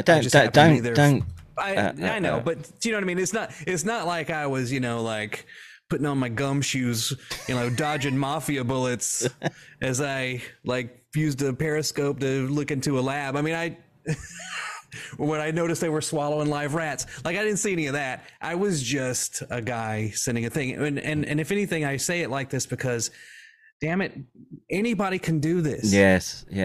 And everybody should do this. It can't just be people like me who are assholes, you know, that want to find out, what were you hiding? I mean, it affects everyone, especially for this story, because if the NIH is hiding something, and we already have the NIH multiple times lying about what they were concerned about. Clearly, they were concerned about their connection to Wuhan. They lied about it to the public.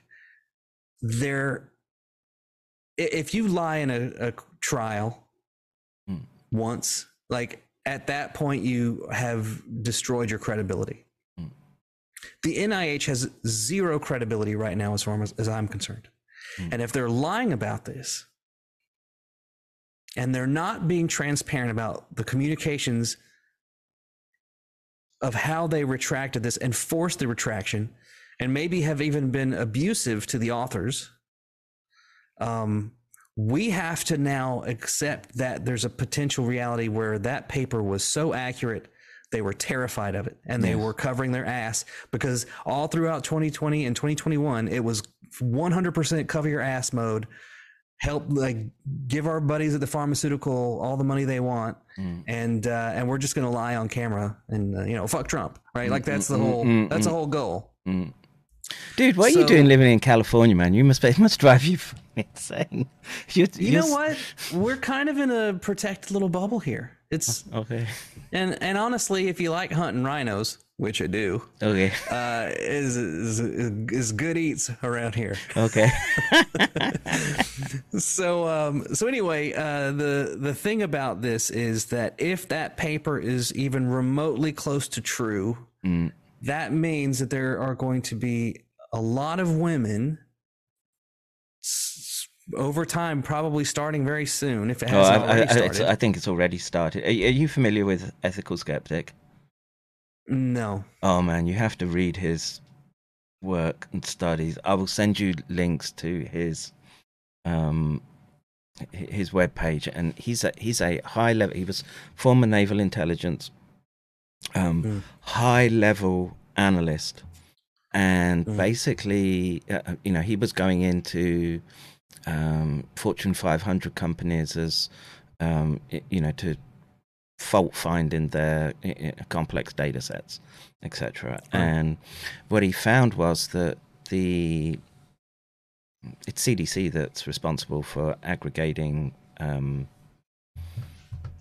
mortality and disease burden, right, in the US. And so what he found was that as the vaccines came out, they initially said that they were going to do an upgrade to the database that was supposed to take a couple of weeks. It ended up extending out over months, and basically what they were doing was taking death or holding deaths back, so it wasn't really appearing as quick as it should within the data that people would look to see if there's any impact at a epidemiological level. And well, I have been concerned about databases and database security for a couple of years. There were unusual results put out by, if you search for number of cases for today and type in like 266, you're going to get an unusual number of articles that might say, oh, we had 266 new cases in this county, like in small papers all across the United States. I'm not saying that is necessarily a smoking gun of anything, but I do know that our databases are so vulnerable. And I am not confident in the government's ability to maintain. You can think about it. 2017, NSA tools are used in this massive hospital hack called WannaCry.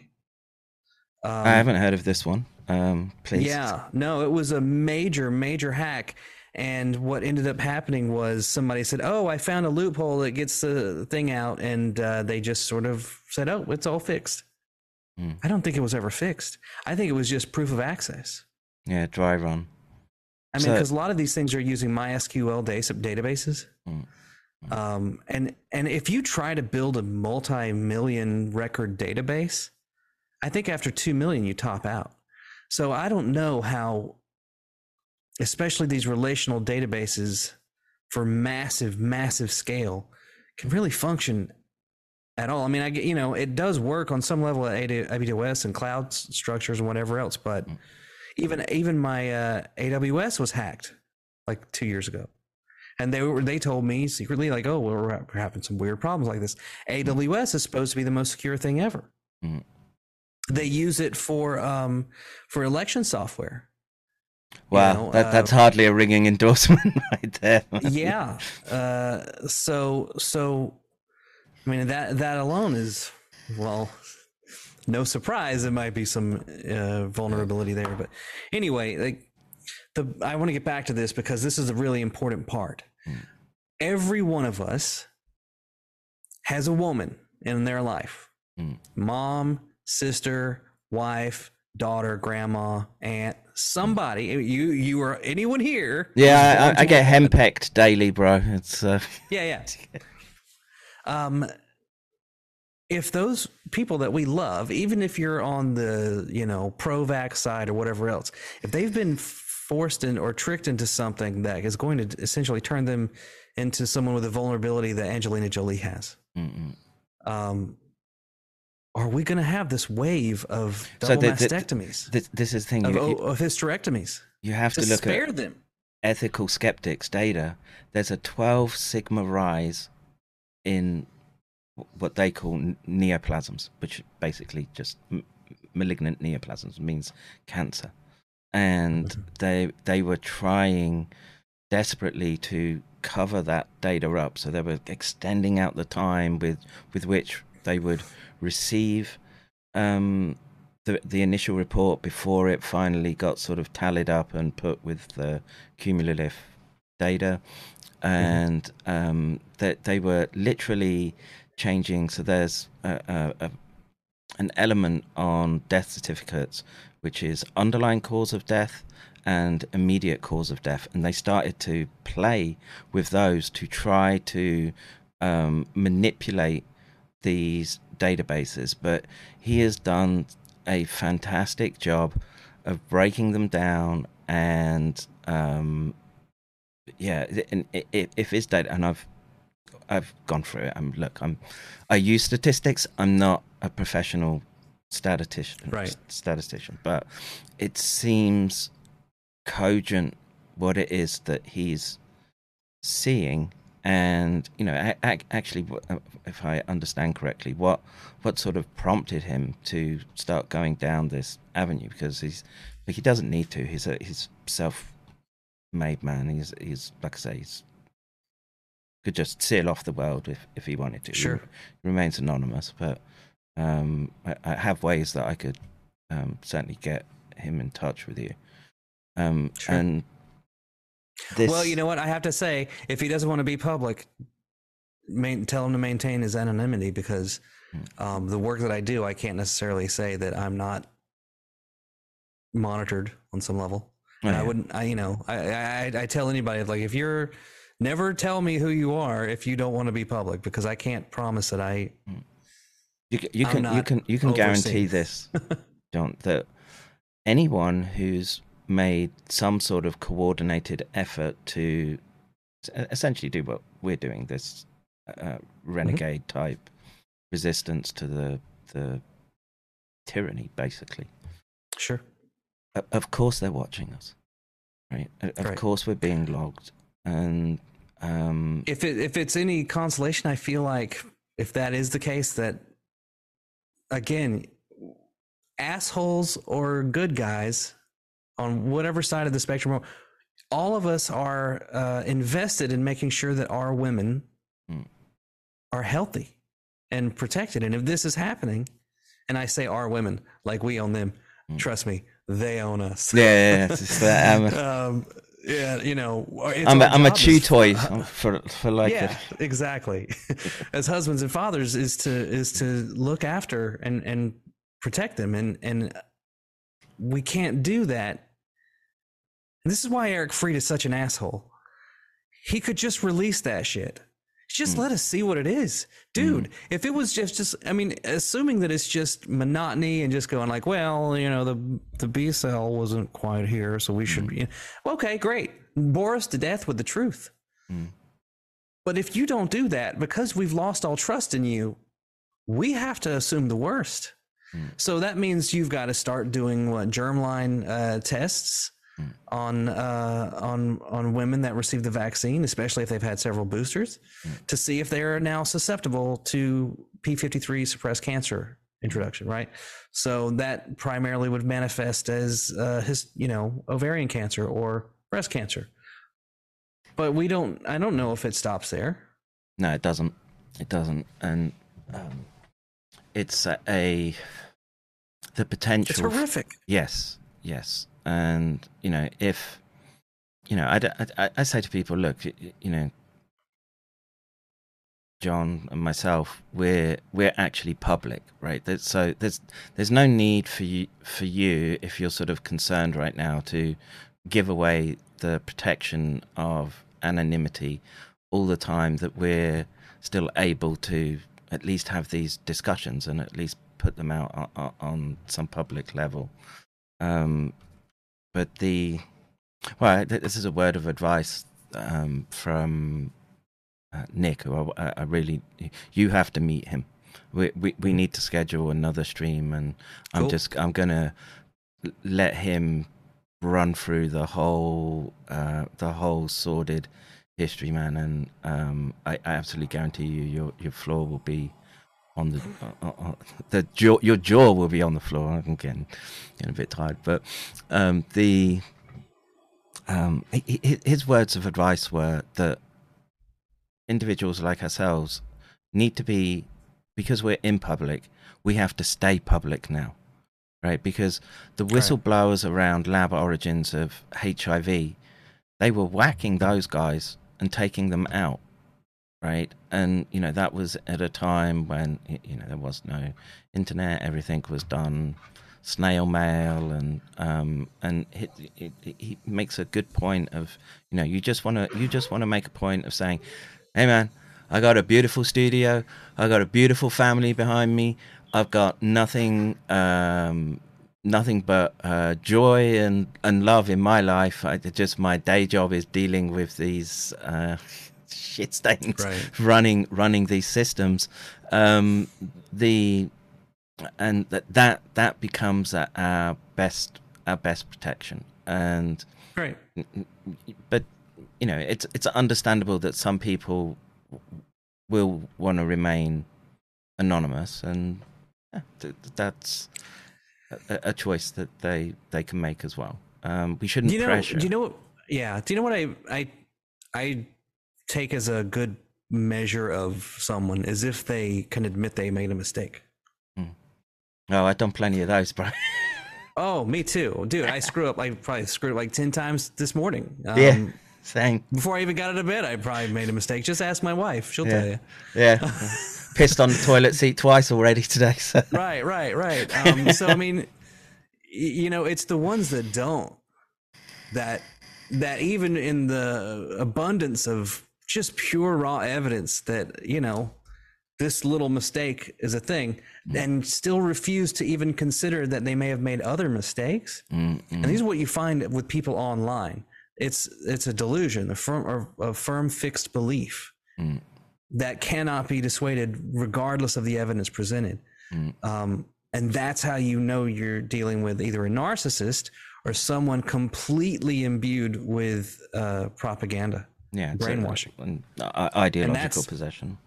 And that's something that unfortunately a lot of our medical doctors have gone through. If you look at how they're trained, how they have to work, 48-hour shifts sometimes in the ER and whatever else, and they are brutal to each other through residency programs. I understand it. I understand that it's important that you are tough so that you can dissociate and make decisions that are unemotional. But wow, what these guys go through to get there it's not appreciated much. And unfortunately, it can create a pathological mentality in a person so that they have difficulty in feeling empathy.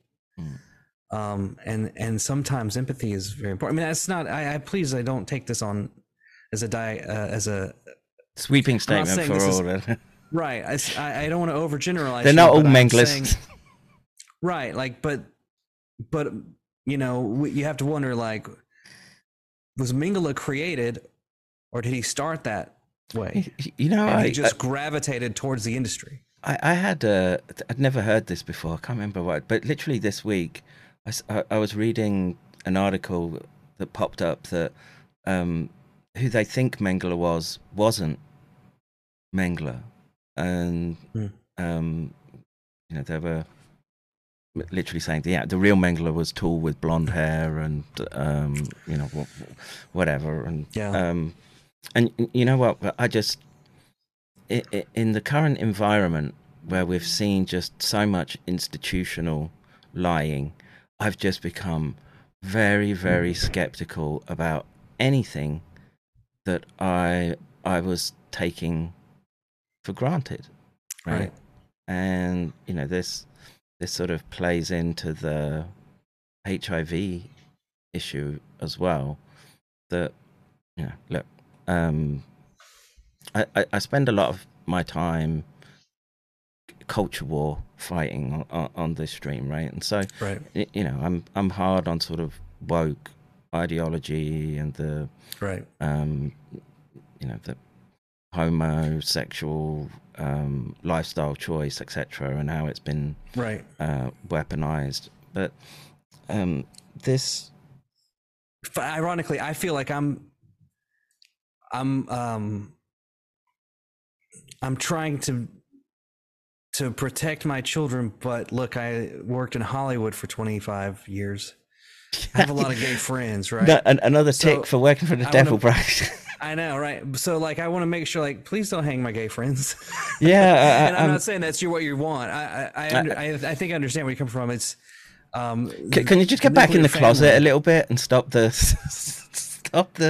naked street orgies? Yeah, and that's I actually want to have interviews with some of the gays for gays against groomers. Yeah, I follow that because they need support, right? They right.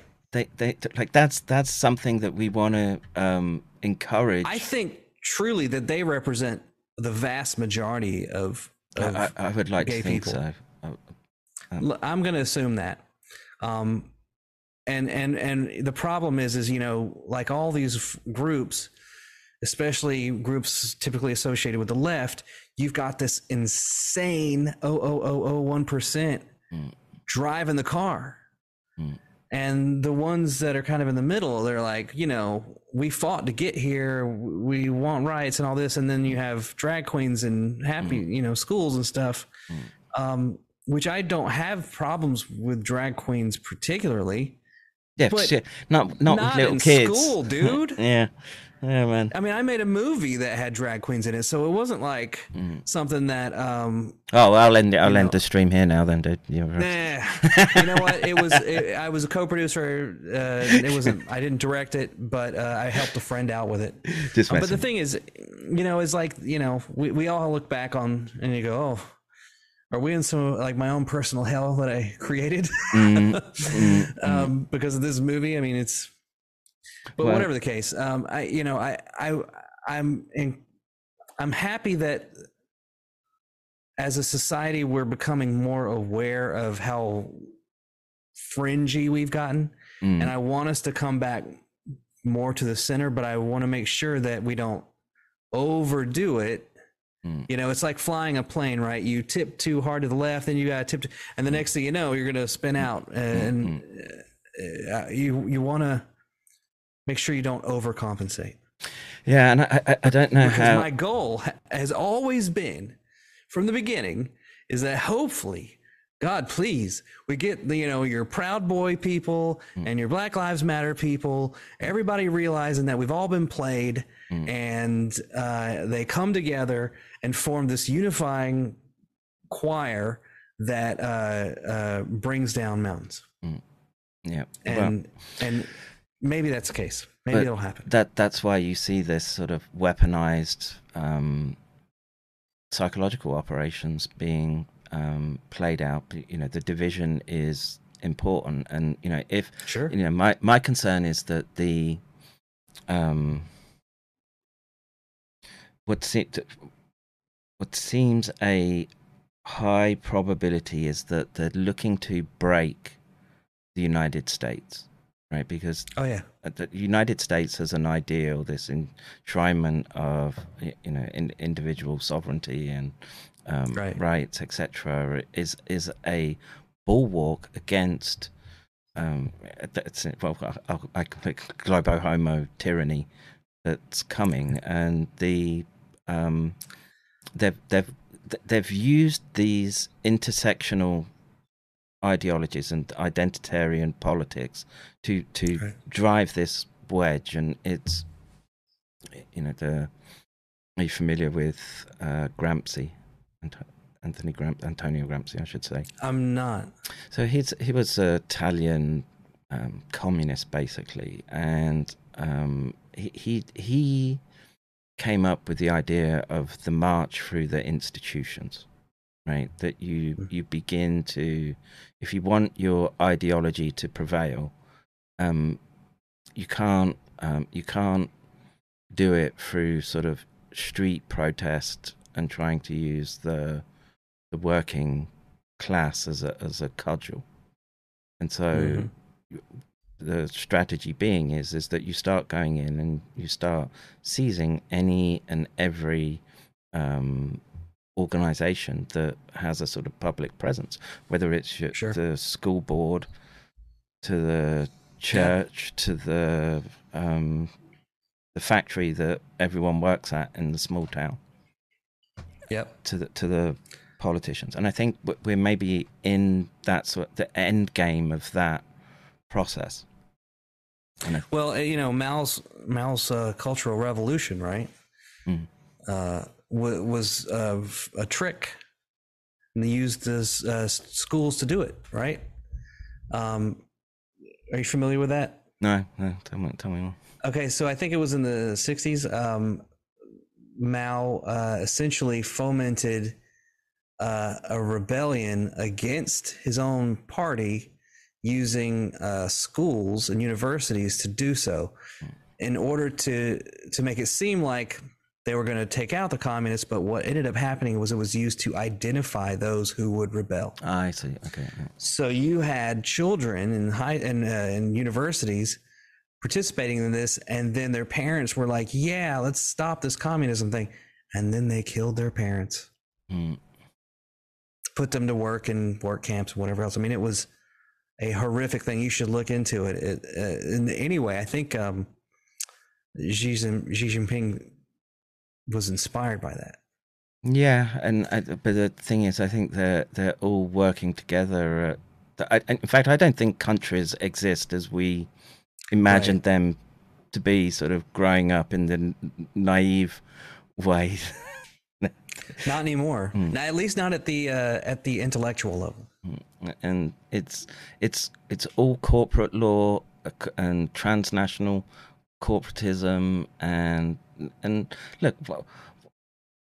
Well, you know, my concern is that you hear this talk about public-private partnerships all the time, and that's just a fancy way of saying fascism, right? When the state and industry are so intertwined, and I think, you know, we have to try to.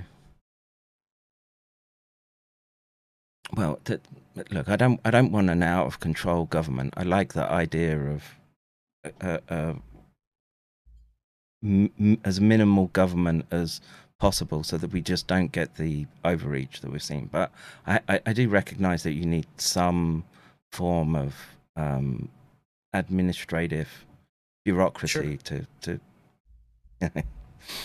make sure for property sales and you know, to raise an army if the neighboring tribe tries to steal your women. I mean, I get it. Uphold the laws. I mean, and there are some. Look, we live in a lawless kind of society in many ways right now. The chemistry professor from Harvard took $50,000 a month from the Chinese Charles to help Lieber, them with you're developing. And that was in 2020. He was arrested, and after 2 years of prosecution, and everything else, he ended up going to jail for what, 2 days? Yeah, it was pathetic. And then got time served and probation, and pay taxes on that 50 grand. Holy shit! Like, is there? I mean, and he was working, I think, for the Department of Defense too. Yep. So how in the hell does that work? Well, I could point to his last name, but there's a, you know, there's. Well, I mean, I'm Jewish, sort of, so a little bit. So I mean, well, you know, I've lived and worked in Israel, and you know, there's I've worked in many countries across the Northern Hemisphere. I haven't made it into the Southern Hemisphere. My impression is that there are good people and bad people and everything in between. Sure. No matter where you end up. But I will stand by the conjecture that right now Israel has an undue influence over American politics on the day-to-day basis. Yeah, you know, it's something interesting about that. We have so many congressmen and senators that have dual citizenship. And not just Israeli citizenship, but other like Australia, I think. So it's interesting. And if you look at, like, obviously Israel knew that's a problem. So the Knesset does not allow dual citizenship for its members. Same in Japan. You know, and that seems to be like a pretty obvious. We should be closing that loophole at least, right? I mean, did we think that was a good idea not to fill that in? I mean, what kind of? I mean, a man cannot have two masters. Yeah. So, and America could correct a lot of its problems just by, like say, one. You're only allowed one passport. Right, and you got that. You've got, you know, all these secret societies that I thought was a joke, but it turns people have sworn oaths to their brothers. I mean, hell, in California, you live in an HOA, you basically sign away your citizenship. HOA meaning housing. Homeowners association, like the most basic little thing.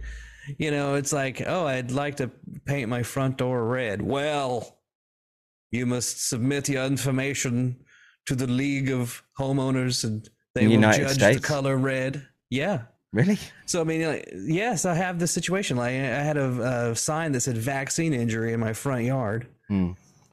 And somebody ripped it out and threw it on the ground. And I got it on camera. It was the wife of one of my HOA board members. I tried to show them the video of it, and the HOA blocks me. I mean, these people are like, you give them a little bit of power. It's that march through the institutions, bro. Dude, it's just ridiculous. So yeah, we got a lot of problems, and I love the energy that's coming off of this RFK thing for president. It's a little scary because it is what you want to hear. Do you know what I mean? And I don't necessarily agree with him on everything, but I do like electric cars, and I do like solar power, and it can't work though, dude. That's the problem. You can't have the infrastructure in place to, unless they come with like. I have 2 electric cars and I have solar. But you're just displacing where the energy is coming from, right? And you're pulling from power sources like coal and nuclear and this type of thing. Did California get rid of its last coal? I know that we run a nuclear power plant called El Diablo, which is totally not concerning. The devil power plant. Well, it's your old boss can just go and pay him a visit. Seriously, I mean, this place. But there seems to be this. I mean, I drove these Teslas across the country, like over the last year and a half, 6,000-7,000 miles on there, and they were awesome, dude. So great. Yeah, they look amazing. They're fun to drive. We didn't have gas stations initially, and when I got my first electric car, my brother goes, "How you gonna charge that car if the power goes out?" Sorry, this is a redneck voice. You do it great, by the way. Like. Well, that's my native. You got a pretty mouth. Man, he didn't even sound. He doesn't even talk like that. But I just thought I'd be a smartass. And I was like, the same way you're gonna gas up your car if the gas station doesn't have power. I mean, the pumps run on electricity, so well, they could put a generator in that. I mean, okay, well, you can hand pump it in my house. You can hand pump the fuel out the reservoirs, but I've been I've looked into this. I've got a friend who's really into this. Well, the issue actually is what are we trying to aim for, right? We want to try to get to a state of maximum freedom for the maximum amount of people possible without spiraling into degeneracy, as we sort of seem to be doing right now. And and his take was, and he'd done a lot of work on this, was that electric vehicles and an all-electric economy keeps tying you to centralized systems and its infrastructure. And so he would make a point about the I'm trying to remember the calculations and what have you, but a small gas generator could charge up running off liquid natural gas, right?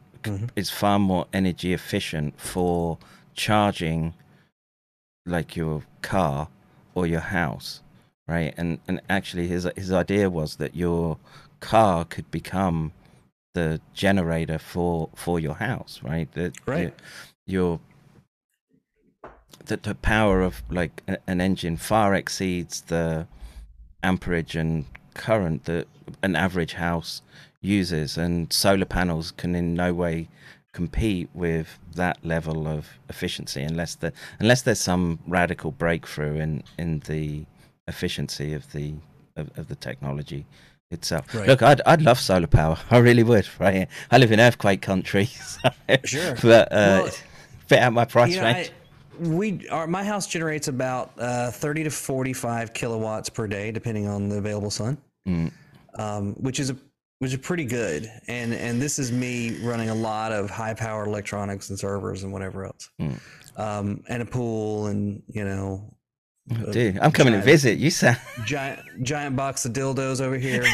Is that good? It's it's California, right? It's a giant dildo charging station, or I guess they're vibrators. A dildo would be motorless, whatever.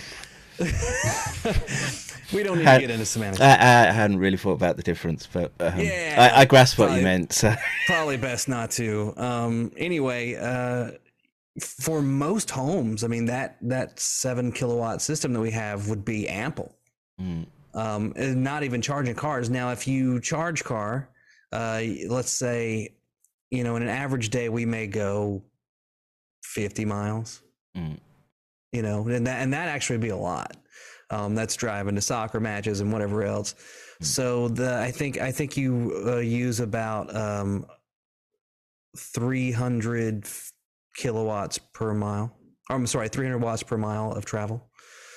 Okay. So 50 divided by 3, maybe have like 15, 20 kilowatts a day of usage on an electric car to charge. And that probably is even a lot. So we're sort of, I'm not going to say the word carbon neutral because that makes me want to throw the hell up. But, I mean, well, the question is, are you independent of centralized infrastructure? That to me is and see, you would need a battery for that. And now I think a really brilliant usage of these Teslas would be, to use it as a battery during the day when you might, or overnight when you might be using a lot of extra electricity that's not being charged. And then, because what's happened is, initially the reward of getting solar was that the electric company paid you back. But California and California Public Utilities Commission, whatever else, it was too successful. So now they start they charge you the most from the hours of 5 p.m. to 9 p.m. when everybody's home and using it. But also when you have no sunlight, really, maybe in the summer, but your sunlight is diminished dramatically. So they game the system so that you, at the peak of generation, you're getting paid back the least amount. Right. And then they're screwing you over. So you'll still spend $50-$60 a month, but that's better than what we were paying, which was $700-$800 a month. Like the first month we moved to this area, it was my first bill was with a $200 deposit. I think it was $900, which is insane. So your solar system is covering the majority of our usage. And I'm a high usage. So, and what did you say you had? 7 kilowatt system. Yeah. So a 6.8 kilowatt system, but it generates. I can see. How much do we make today? And what's the lifetime on one of those systems? This system, we put it in 2020, and it's still generating peak output. Is it 5 years, 10 years before you have to? Here's another cool thing too: is I did it as an owner builder. I did not go through one of the. I don't know how it is. You're in Japan, right? I don't know if you have companies that'll say, we'll install it for $30,000, and you can pay us back in these long-term loans. It's $200 a month and whatever else. I was like, fuck that. I hired a roofer. I hired an electrician And I did as an owner builder, which meant I could use my home insurance to sort of cover in case somebody got, broke their foot or something. And then I bought the panels wholesale from a business that sells to other solar installers. Okay. They delivered it to my house. And this was even during the lockdowns and everything. And we got it installed in a day. And I think the total cost was around $13,000. 13,000. $1,000. 13,000. Yeah. And then it may have. So it's paid for itself in a year then, basically. Yeah. No. It's saving us money, consistently. So it's been pretty great. I mean, it would be even better if we had like maybe a power wall. But that's another $10,000 investment, and I'm not quite ready for that. So, it's good that if it's paying for your electric bill, then it seems. As I say, if I was in a position to, I've just had to spunk all my money just repairing my roof. So. Sure. Well, this happened. It all rolled out when I was still making the Hollywood money. So I thankfully did it, because a lot of people around here are now complaining about their high electric bills, and I'm like, well, we paid like, I don't know, $53 last month or something. And it's because they add fees and little things like that to make your life miserable. But whatever the case, I like having these conversations because I help dispel some rumors. And it's also, like when there was a girl named Trista Martin who got the vaccine behind her parents' back last July. And then 3 months later woke up having chest pains and saying she thought she was going to die.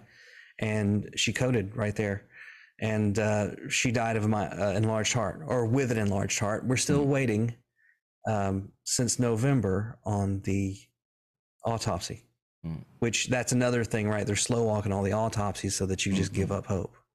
Not that there's any hope in an autopsy. They just refused to do them, right? That was the sort of top-down orders from the beginning, and that was across, again, multiple countries. We had to wait months and months to get autopsy data, and in fact, and I was paying close attention at the time. First autopsy we got was Russian, and it's the state of Georgia, I filed another FOIA request to the state of Georgia for all autopsies performed the first 2 years of COVID and in fact, I didn't want to give them the opportunity to tweak the numbers. I just said, I want a list of the names and the counties and whatever of every person that got an autopsy for the first 2 years of COVID, from October 2019 until October 2021. And in that period of time, keep in mind, CDC is located in Atlanta, Georgia. There were 26 autopsies performed on COVID deaths. Wow. Out of thousands that supposedly died from COVID. Now, keep in mind also, many of these states have laws that state that during a pandemic event, they are required to perform autopsies. So that you can make sure that a person actually died from the disease and not, say, an allergy to bullets. Because a lot of people died and they had comorbidities. One of the kids, one of the 26 died with COVID, was a kid, and he drowned. I think he was 9 years old, 8 or 9. So, anyway, but back to Trista Martin, her family's in Oklahoma. They don't have electric cars there. Oklahoma's next to Texas. It's big oil. But what was good was I was able to sort of dispel some myths. And it's not to say that every the electric cars are perfect. I don't believe that we should have an exclusive electric fleet. I think it'd be insane to just put all your eggs in one basket at the moment. You see, my concern is more that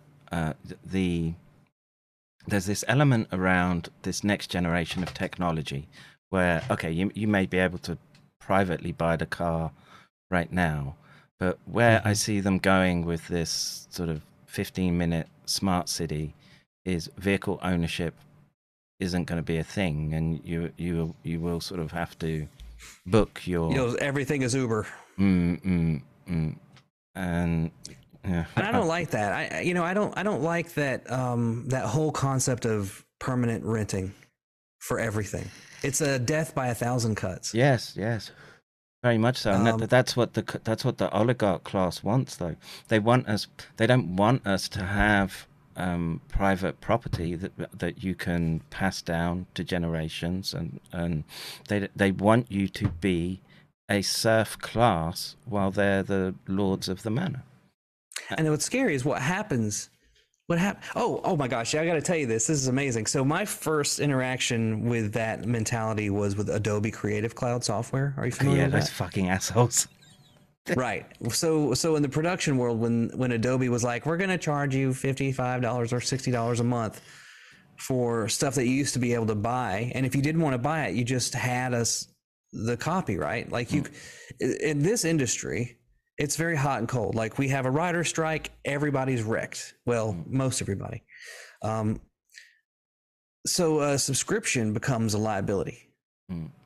When you're busy, you have plenty of work, it's great. But the subscription also kind of fucks you over. Like you'll install something and then it erases all the plugins that you've spent $15,000 on, and then it's a mess. But the so like CEO, you're real pro like full on graphics and visual effects, yeah. All right. Very cool, dude. Yeah, I mean, I walked away from a pretty amazing life. I directed Chris Pratt. Like, I worked with a lot of cool people. Oh, the dude? Is that guy? The Jurassic World, yeah. Huh. So I mean, like, I had a great life, and it'll come back. But in the meantime, I feel like I had to speak out for people that were being silenced. But the CEO of Adobe is. You're going to love this. Shantanu Narayan.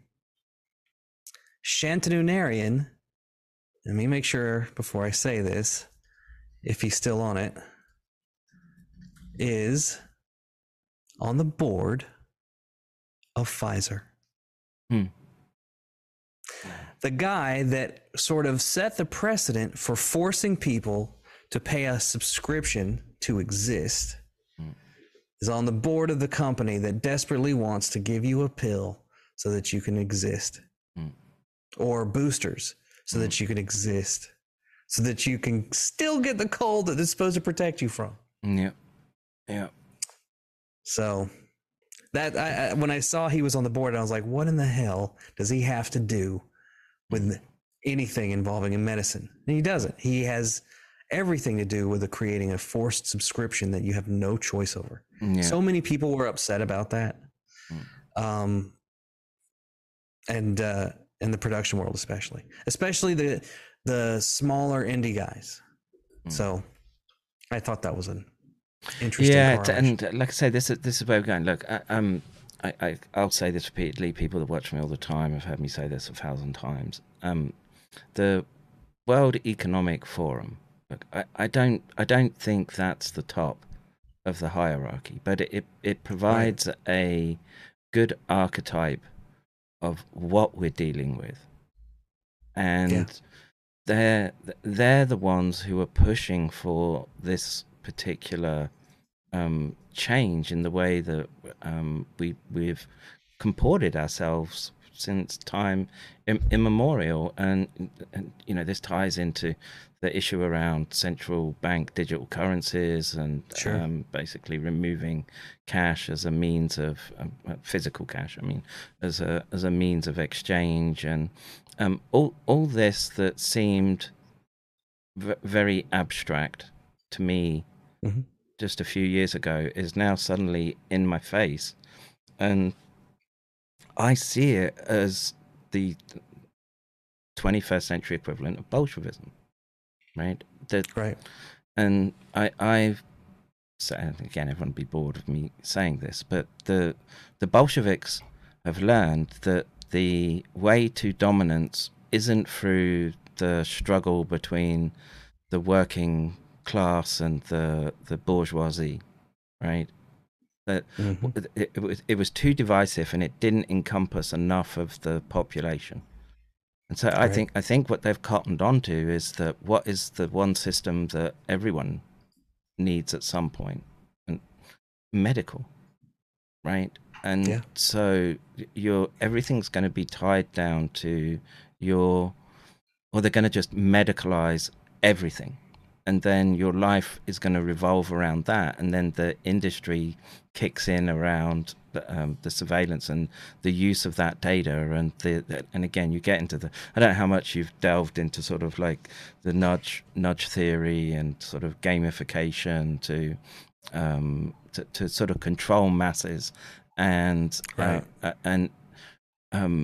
shape behavior. And this is the type of language that we would use in the neuroscience primate lab, right? Right. And this is what I see coming towards us. And yeah, it may be a bit too late, but I still think there's room to be able to have some things on our terms still. Yeah. And the example I give is like the march of technology is just, it's going to do its thing. It always has done. You can't put it back in the bottle. And I say, if you told someone 100, in 1900, everyone would walk around with a piece of synthetic material that had super high precision font, like 2-point size, that could read everything, have an embedded chip in it, your photo, and everyone would essentially have one of those, they wouldn't believe you. Right. Well, of course, if they asked you like, oh yeah, but can it do cross dissolves between songs? You'd be like, well, no, sorry, my iPhone still can't do that.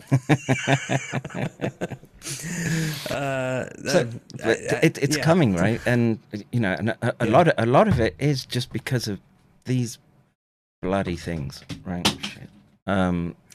They're a blessing and a curse. Everything in moderation. I mean, so much good stuff comes from it, but we also have to protect our kids from it because it can control their minds. Yeah, we have to master it versus let it master us. Yes. I mean, and look, like, that was very much, I mean, how they did it. Every level of technology advancement has a certain level of power dynamic, right? Electricity brought into the home. Unfortunately, now you have to pay a monthly fee for that. Oh. Right. Now you can't. You're not allowed to be poor. You are now forced to make certain amounts of money. Mortgages opened up the door for home ownership in a whole new way for tons of people, and it gave you the ability to live a life of luxury that was only dreamed of before. You'd had a dirt floor and some boards nailed to a wall, right? But now you could live in a house with toilets and a light bulb. A heater, amazing. But the problem is, hang on, you're a slave. Telephone call just right now. It's actually quite important. You know what? Hey, dude. Can I let you go? Yeah. Hi, Steve. How you doing? Hello. Well, you know what? I have to get my girls to bed. Yeah, dude. It was a real pleasure talking to you. You too. I'll hang up. And thanks for watching, guys. Yeah, thank you, Steve. John, sorry. Hi, Steve. How are you? Okay, take care. Bye, everybody. Oh, okay. The stream, right? Yesterday with those mutton dudes, right? Yeah.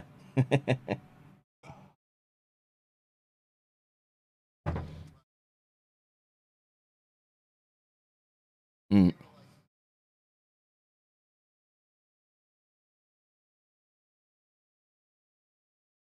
Mm.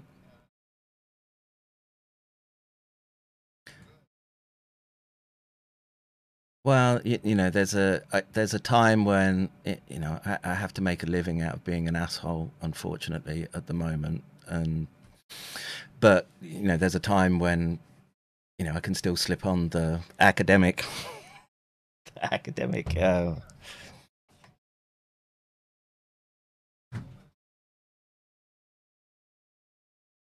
Not in that, not in that stream. In the stream I did for myself afterwards. I did. uh, right, right. But no, not in that stream. No.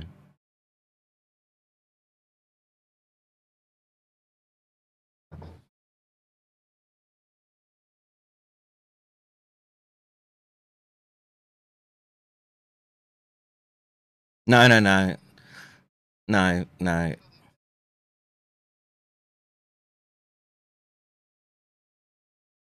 Yeah, it's just mass flagging of anything and everything that I put, and so actually so they were doxing my address multiple times, right? And so after, I don't know, like about sort of 20, 30 posts into the thread, I basically said, if you come towards me with gene transfection, you'll be met with I basically said, a high velocity lead headbutt, right?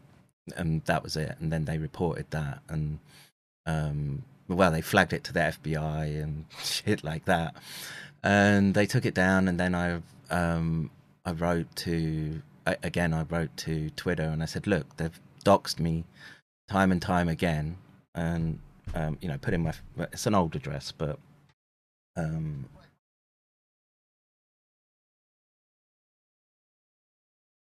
mm,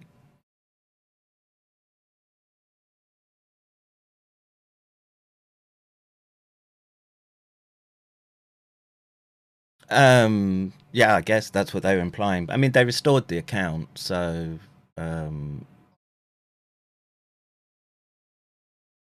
yeah, because I wrote to Twitter, and I wrote them a long thing saying, look, I kept reporting to your health, not health and safety, what's the trust and safety. I was like, these people just are doxing my address constantly. I've kept reporting it to you, and so I just um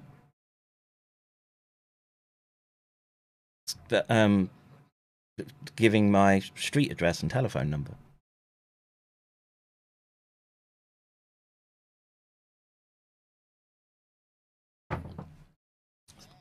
Hmm. So I just said, anyone that turns up because of that can expect a lead handshake. So, and I didn't use threatening language. I just said, that a lead headbutt. So, that's a bullet to the head, right? If you're coming to do me harm. So, um, what it sounds like, you're going to get a high velocity piece of lead at your head. Yeah, it's castle doctrine, bro. Yeah, it's castle doctrine. It's castle doctrine. If they're threatening you with, I know, but I don't do a lot of smart things on the internet, Steve. You know that. So.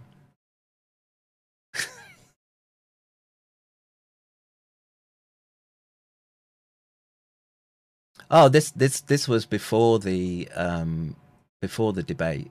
This was on another unrelated thread. So they were just going around picking out, and no, no, no, no. Mm.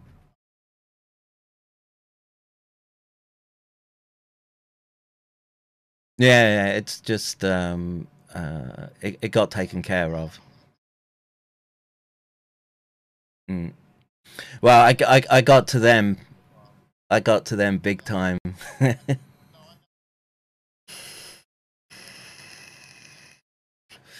know, I know. But now I've got Copeland on the hook in DMs, and just he's so scientifically illiterate. It's hilarious. And well,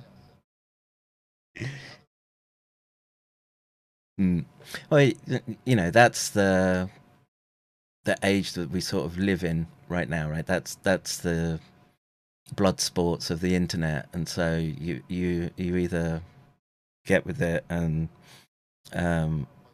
yeah, and I have a particular way of doing it. People don't, some people like it, some people don't, but it does. I found it to be effective at rattling cages, right?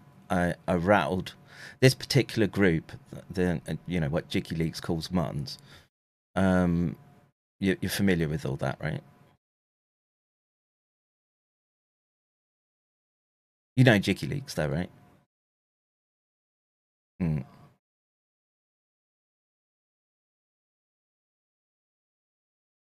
Yes, yes. I am restored. The account was back within an hour or two. Yesterday evening. It was down for about 2 hours. And then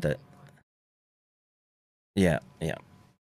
Well, you can't go doxing people dozens and dozens of times, right? So, yeah, and so I've just been on a tear up with that particular group for the last few weeks, and I've had my eye on Copeland for a while, and I remember the space that you had with him, and they were trying the same with you, and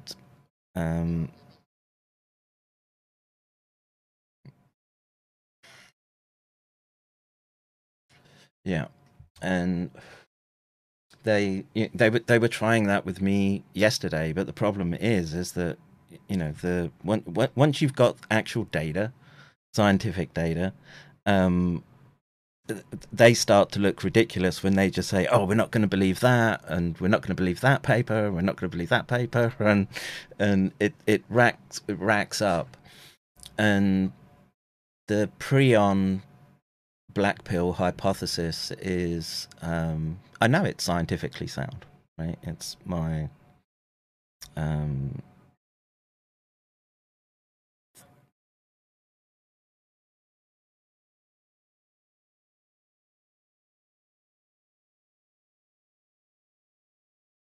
yeah, and actually, we've got potentially Japanese lab lined up. You know that there was a Japanese report a couple of weeks ago. Yeah, so I'm hooked up with those guys right now, and hopefully we'll get those samples analyzed real quick, and I will keep you in the loop. Yep. All right, so yep, take it easy. Bye. There we go, folks. All right. Let's see. Can they have guns in Japan for real? No. I don't need guns in Japan. Just anyone wants to try their chances turning up at my door, be my guest. Be my guest. It would make my day. I have cameras all around the house just to record me laying a beating onto you. Yes, that was Steve Kirch. Let me see. I'll try to catch up with some of the documents. That was a great stream. I really enjoyed that. Broken Truth. He's doing. Like I say, I only came across his work a few weeks ago, and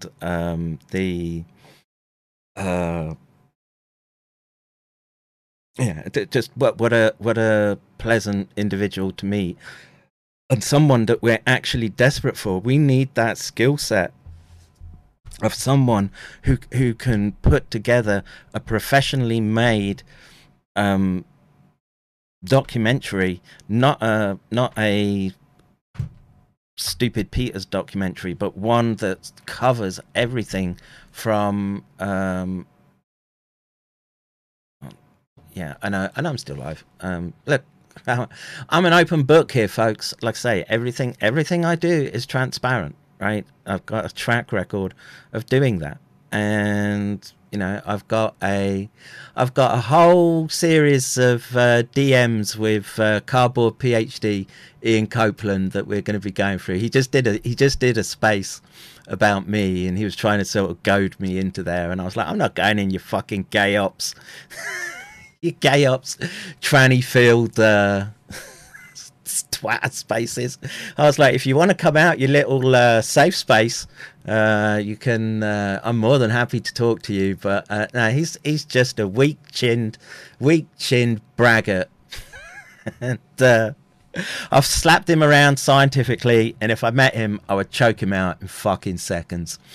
Yeah, a frontline friend in California. And look, you know, it's like I say, there's good and bad people everywhere, right? And obviously, John is one of the good people in California, and we need to be able to aggregate people together that are able to weather the woke issues, right? We can't have people break right around if they feel that they're going to get trampled by the woke juggernaut. You got to be able to stand in front of it, just bat it away like Neo from the Matrix. All right, let me try and just see if we get some questions here. So share. So Gonzalo Lira got arrested by Ukraine Nazis again. Yeah, I hope he's okay. Look, that's a system in its desperate last throes. And look, that fighting on the ground is brutal. I saw a clip from the Wagner guy and him teeing off about them not having enough ammunition and dying. Look, man, that looks. It's a brutal fucking slaughterfest, and anyone who's not on the side of just trying to end that misery is deranged right now. So that's that. Let's see. TWC for Health says John is beyond amazing. Yeah, it was a real. You know, we've spoken in the background through sort of DMs and stuff, and that was my first time talking to him, and yeah, very very nice, easygoing fella that, you know, is going to concord with a lot of my positions, so that was nice. Map the lickspittles, says Good Doggy. Yes, use their weapons against them. They're making lists of you, start making lists of them, right? Let them start thinking that there's going to be some fucking consequences. All right. Let's see. Kev, with the absolutely patience of a saint, all those fucking mutton children, wasn't that woman speaking down to you as if you were 5 years old? Oh, yeah, but I mansplained that bitch. When she said that, man, I just burst out fucking laughing. All right. John became awake in 20. I read that one. Let's see. Yeah, I need glasses too. Let's see. Modern day high priest. Don't know what that means. Scientists, maybe.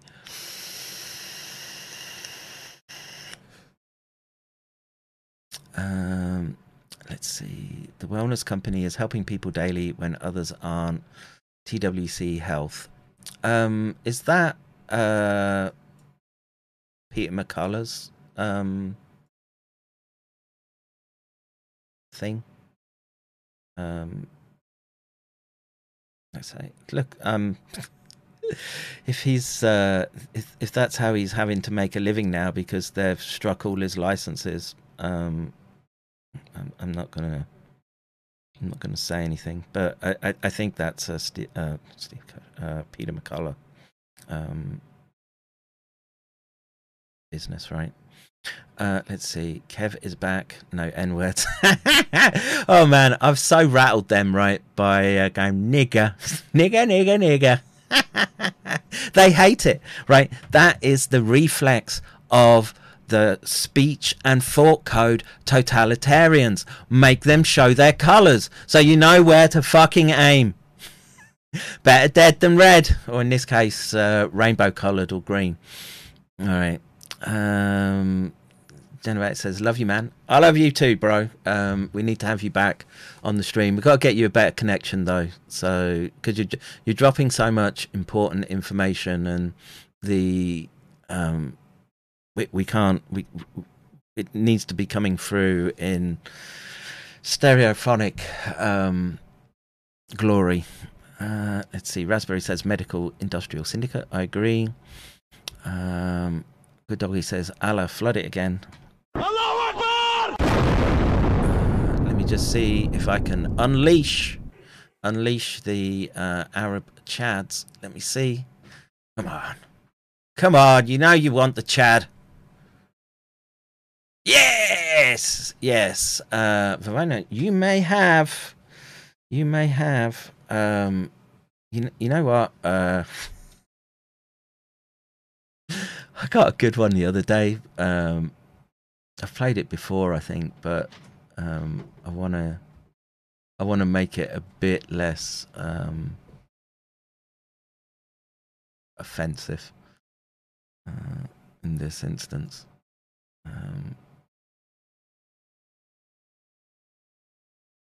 Where'd I put it?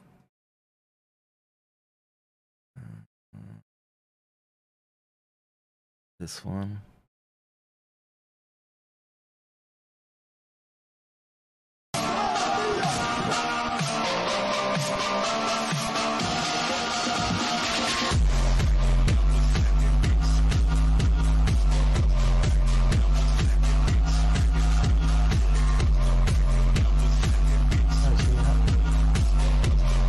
Okay. Have fun. Look after yourselves.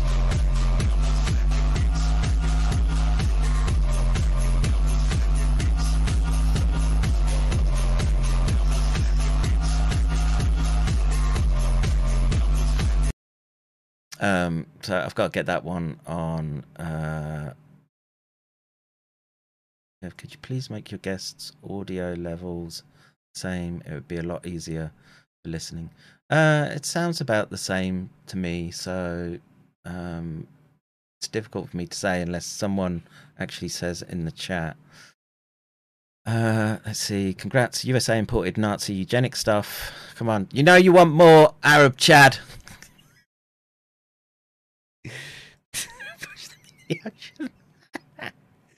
This one was hilarious. May Allah awaken the people and help them to see the evil doings of Israel and the United States.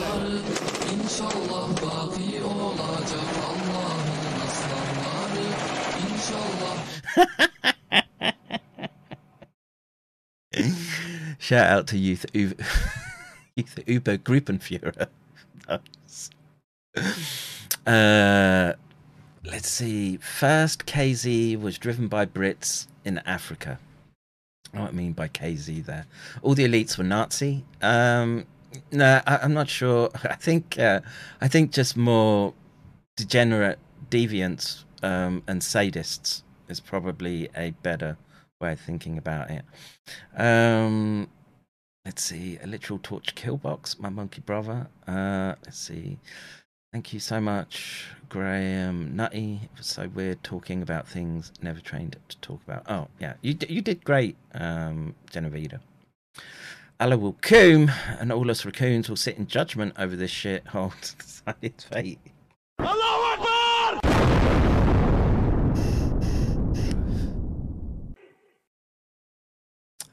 Let's see. We were discussing lipid nanoparticles and prions. At Ian Copeland. I say, I wait for Ian Copeland to come out his little safe space. Come out, Ian, you faggot. You bleak faggot. Come argue this. He's made such calumnies in the DMs with me, man. He is a literal fucking retard when it comes to science.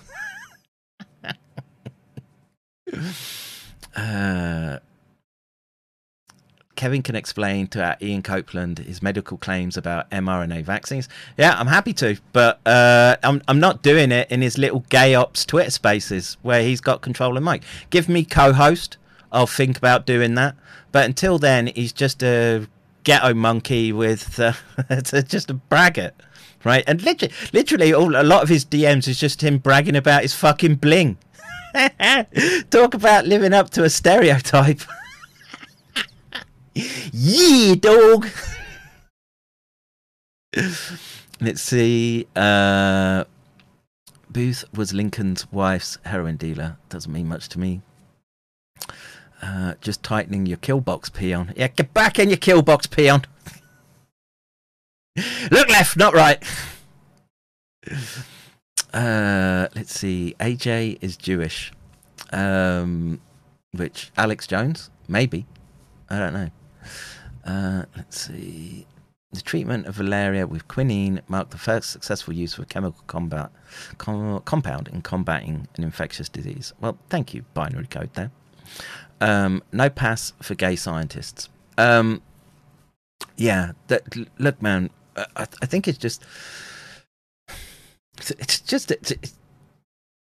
get back in the fucking closets. And if you're part of this weaponized tranny gender dysphoria fucking agenda, it's the fucking rope for you cunts, as far as I'm concerned. there's no mercy to be dished out in that particular instance. Let's see. Ding ding ding. Affect them, keep fighting, never give up. Gulag, everything is a subscription service. Yeah. Till you get Simon Phoenix, and then they're not. Let's see. Break the Matrix parlay. Yeah, they don't like being on the lick spittle list. No, they don't. And like I say, make them show their colours, okay? And you know that's all the time that you're trying to play the academic games with them. Look, those assholes just walked into yesterday as they were well, you know, they got ground into the dust. So tip of the spear. I attacked BB on this one on Twitter the other day. Yeah, man, Bear Brain is another fucking coward, right? Step out, you little safe space, and come throw down on the mat if you think you got something to say. And you know, what do we find? Most of these people just crumble, right? And Ian Copeland is another gobshite that's just fucking crumbled, right? And the next stream tomorrow I'll do that, and I'll go through it because it's so fucking hilarious. These fucking clowns, man. I've got fucking pages of DMs from them as they're trying to sort of goad me into their space, but the doc ain't falling for it. They aren't very clever monkeys, those ones. All right. It's offensive when they say push them into the ocean. Them should be more clear.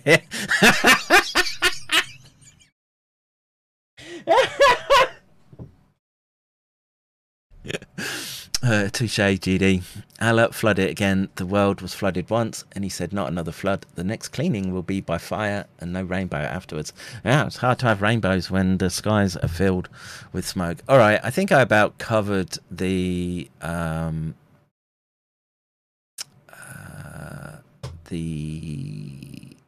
chat, and let me just see if anyone stumped up for a Pan-Arab chat in the meantime. No. All right, I'm out here, folks. I hope you appreciated it. It was a good, interesting stream. I enjoyed it, and hopefully that will be a fruitful connection. Take care. God bless. I will see you in the next one, my niggas. Bro, you don't know how angry I am. You do, like, I was just leaving for fucking work. You do not understand how fucking pissed off. After reading that little line, I will be arrested for not taking a fucking vaccine. Fuck these cappers! I will fucking kill each fucking kappa, I swear! This is not a fucking joke anymore. This is fucking dead serious. I am fucking dead serious. These people don't know who the fuck they're actually playing. Fuck these chappers. No fucking vaccine or mRNA will ever flow through my fucking blood. Never! I will fucking die! Fucking fighting for my fucking bees and my fucking forefathers and my fucking lineage! Fuck these motherfuckers! All that I like this guy. Send check 45,000 return judgment. Never! Make sure screw. Boom.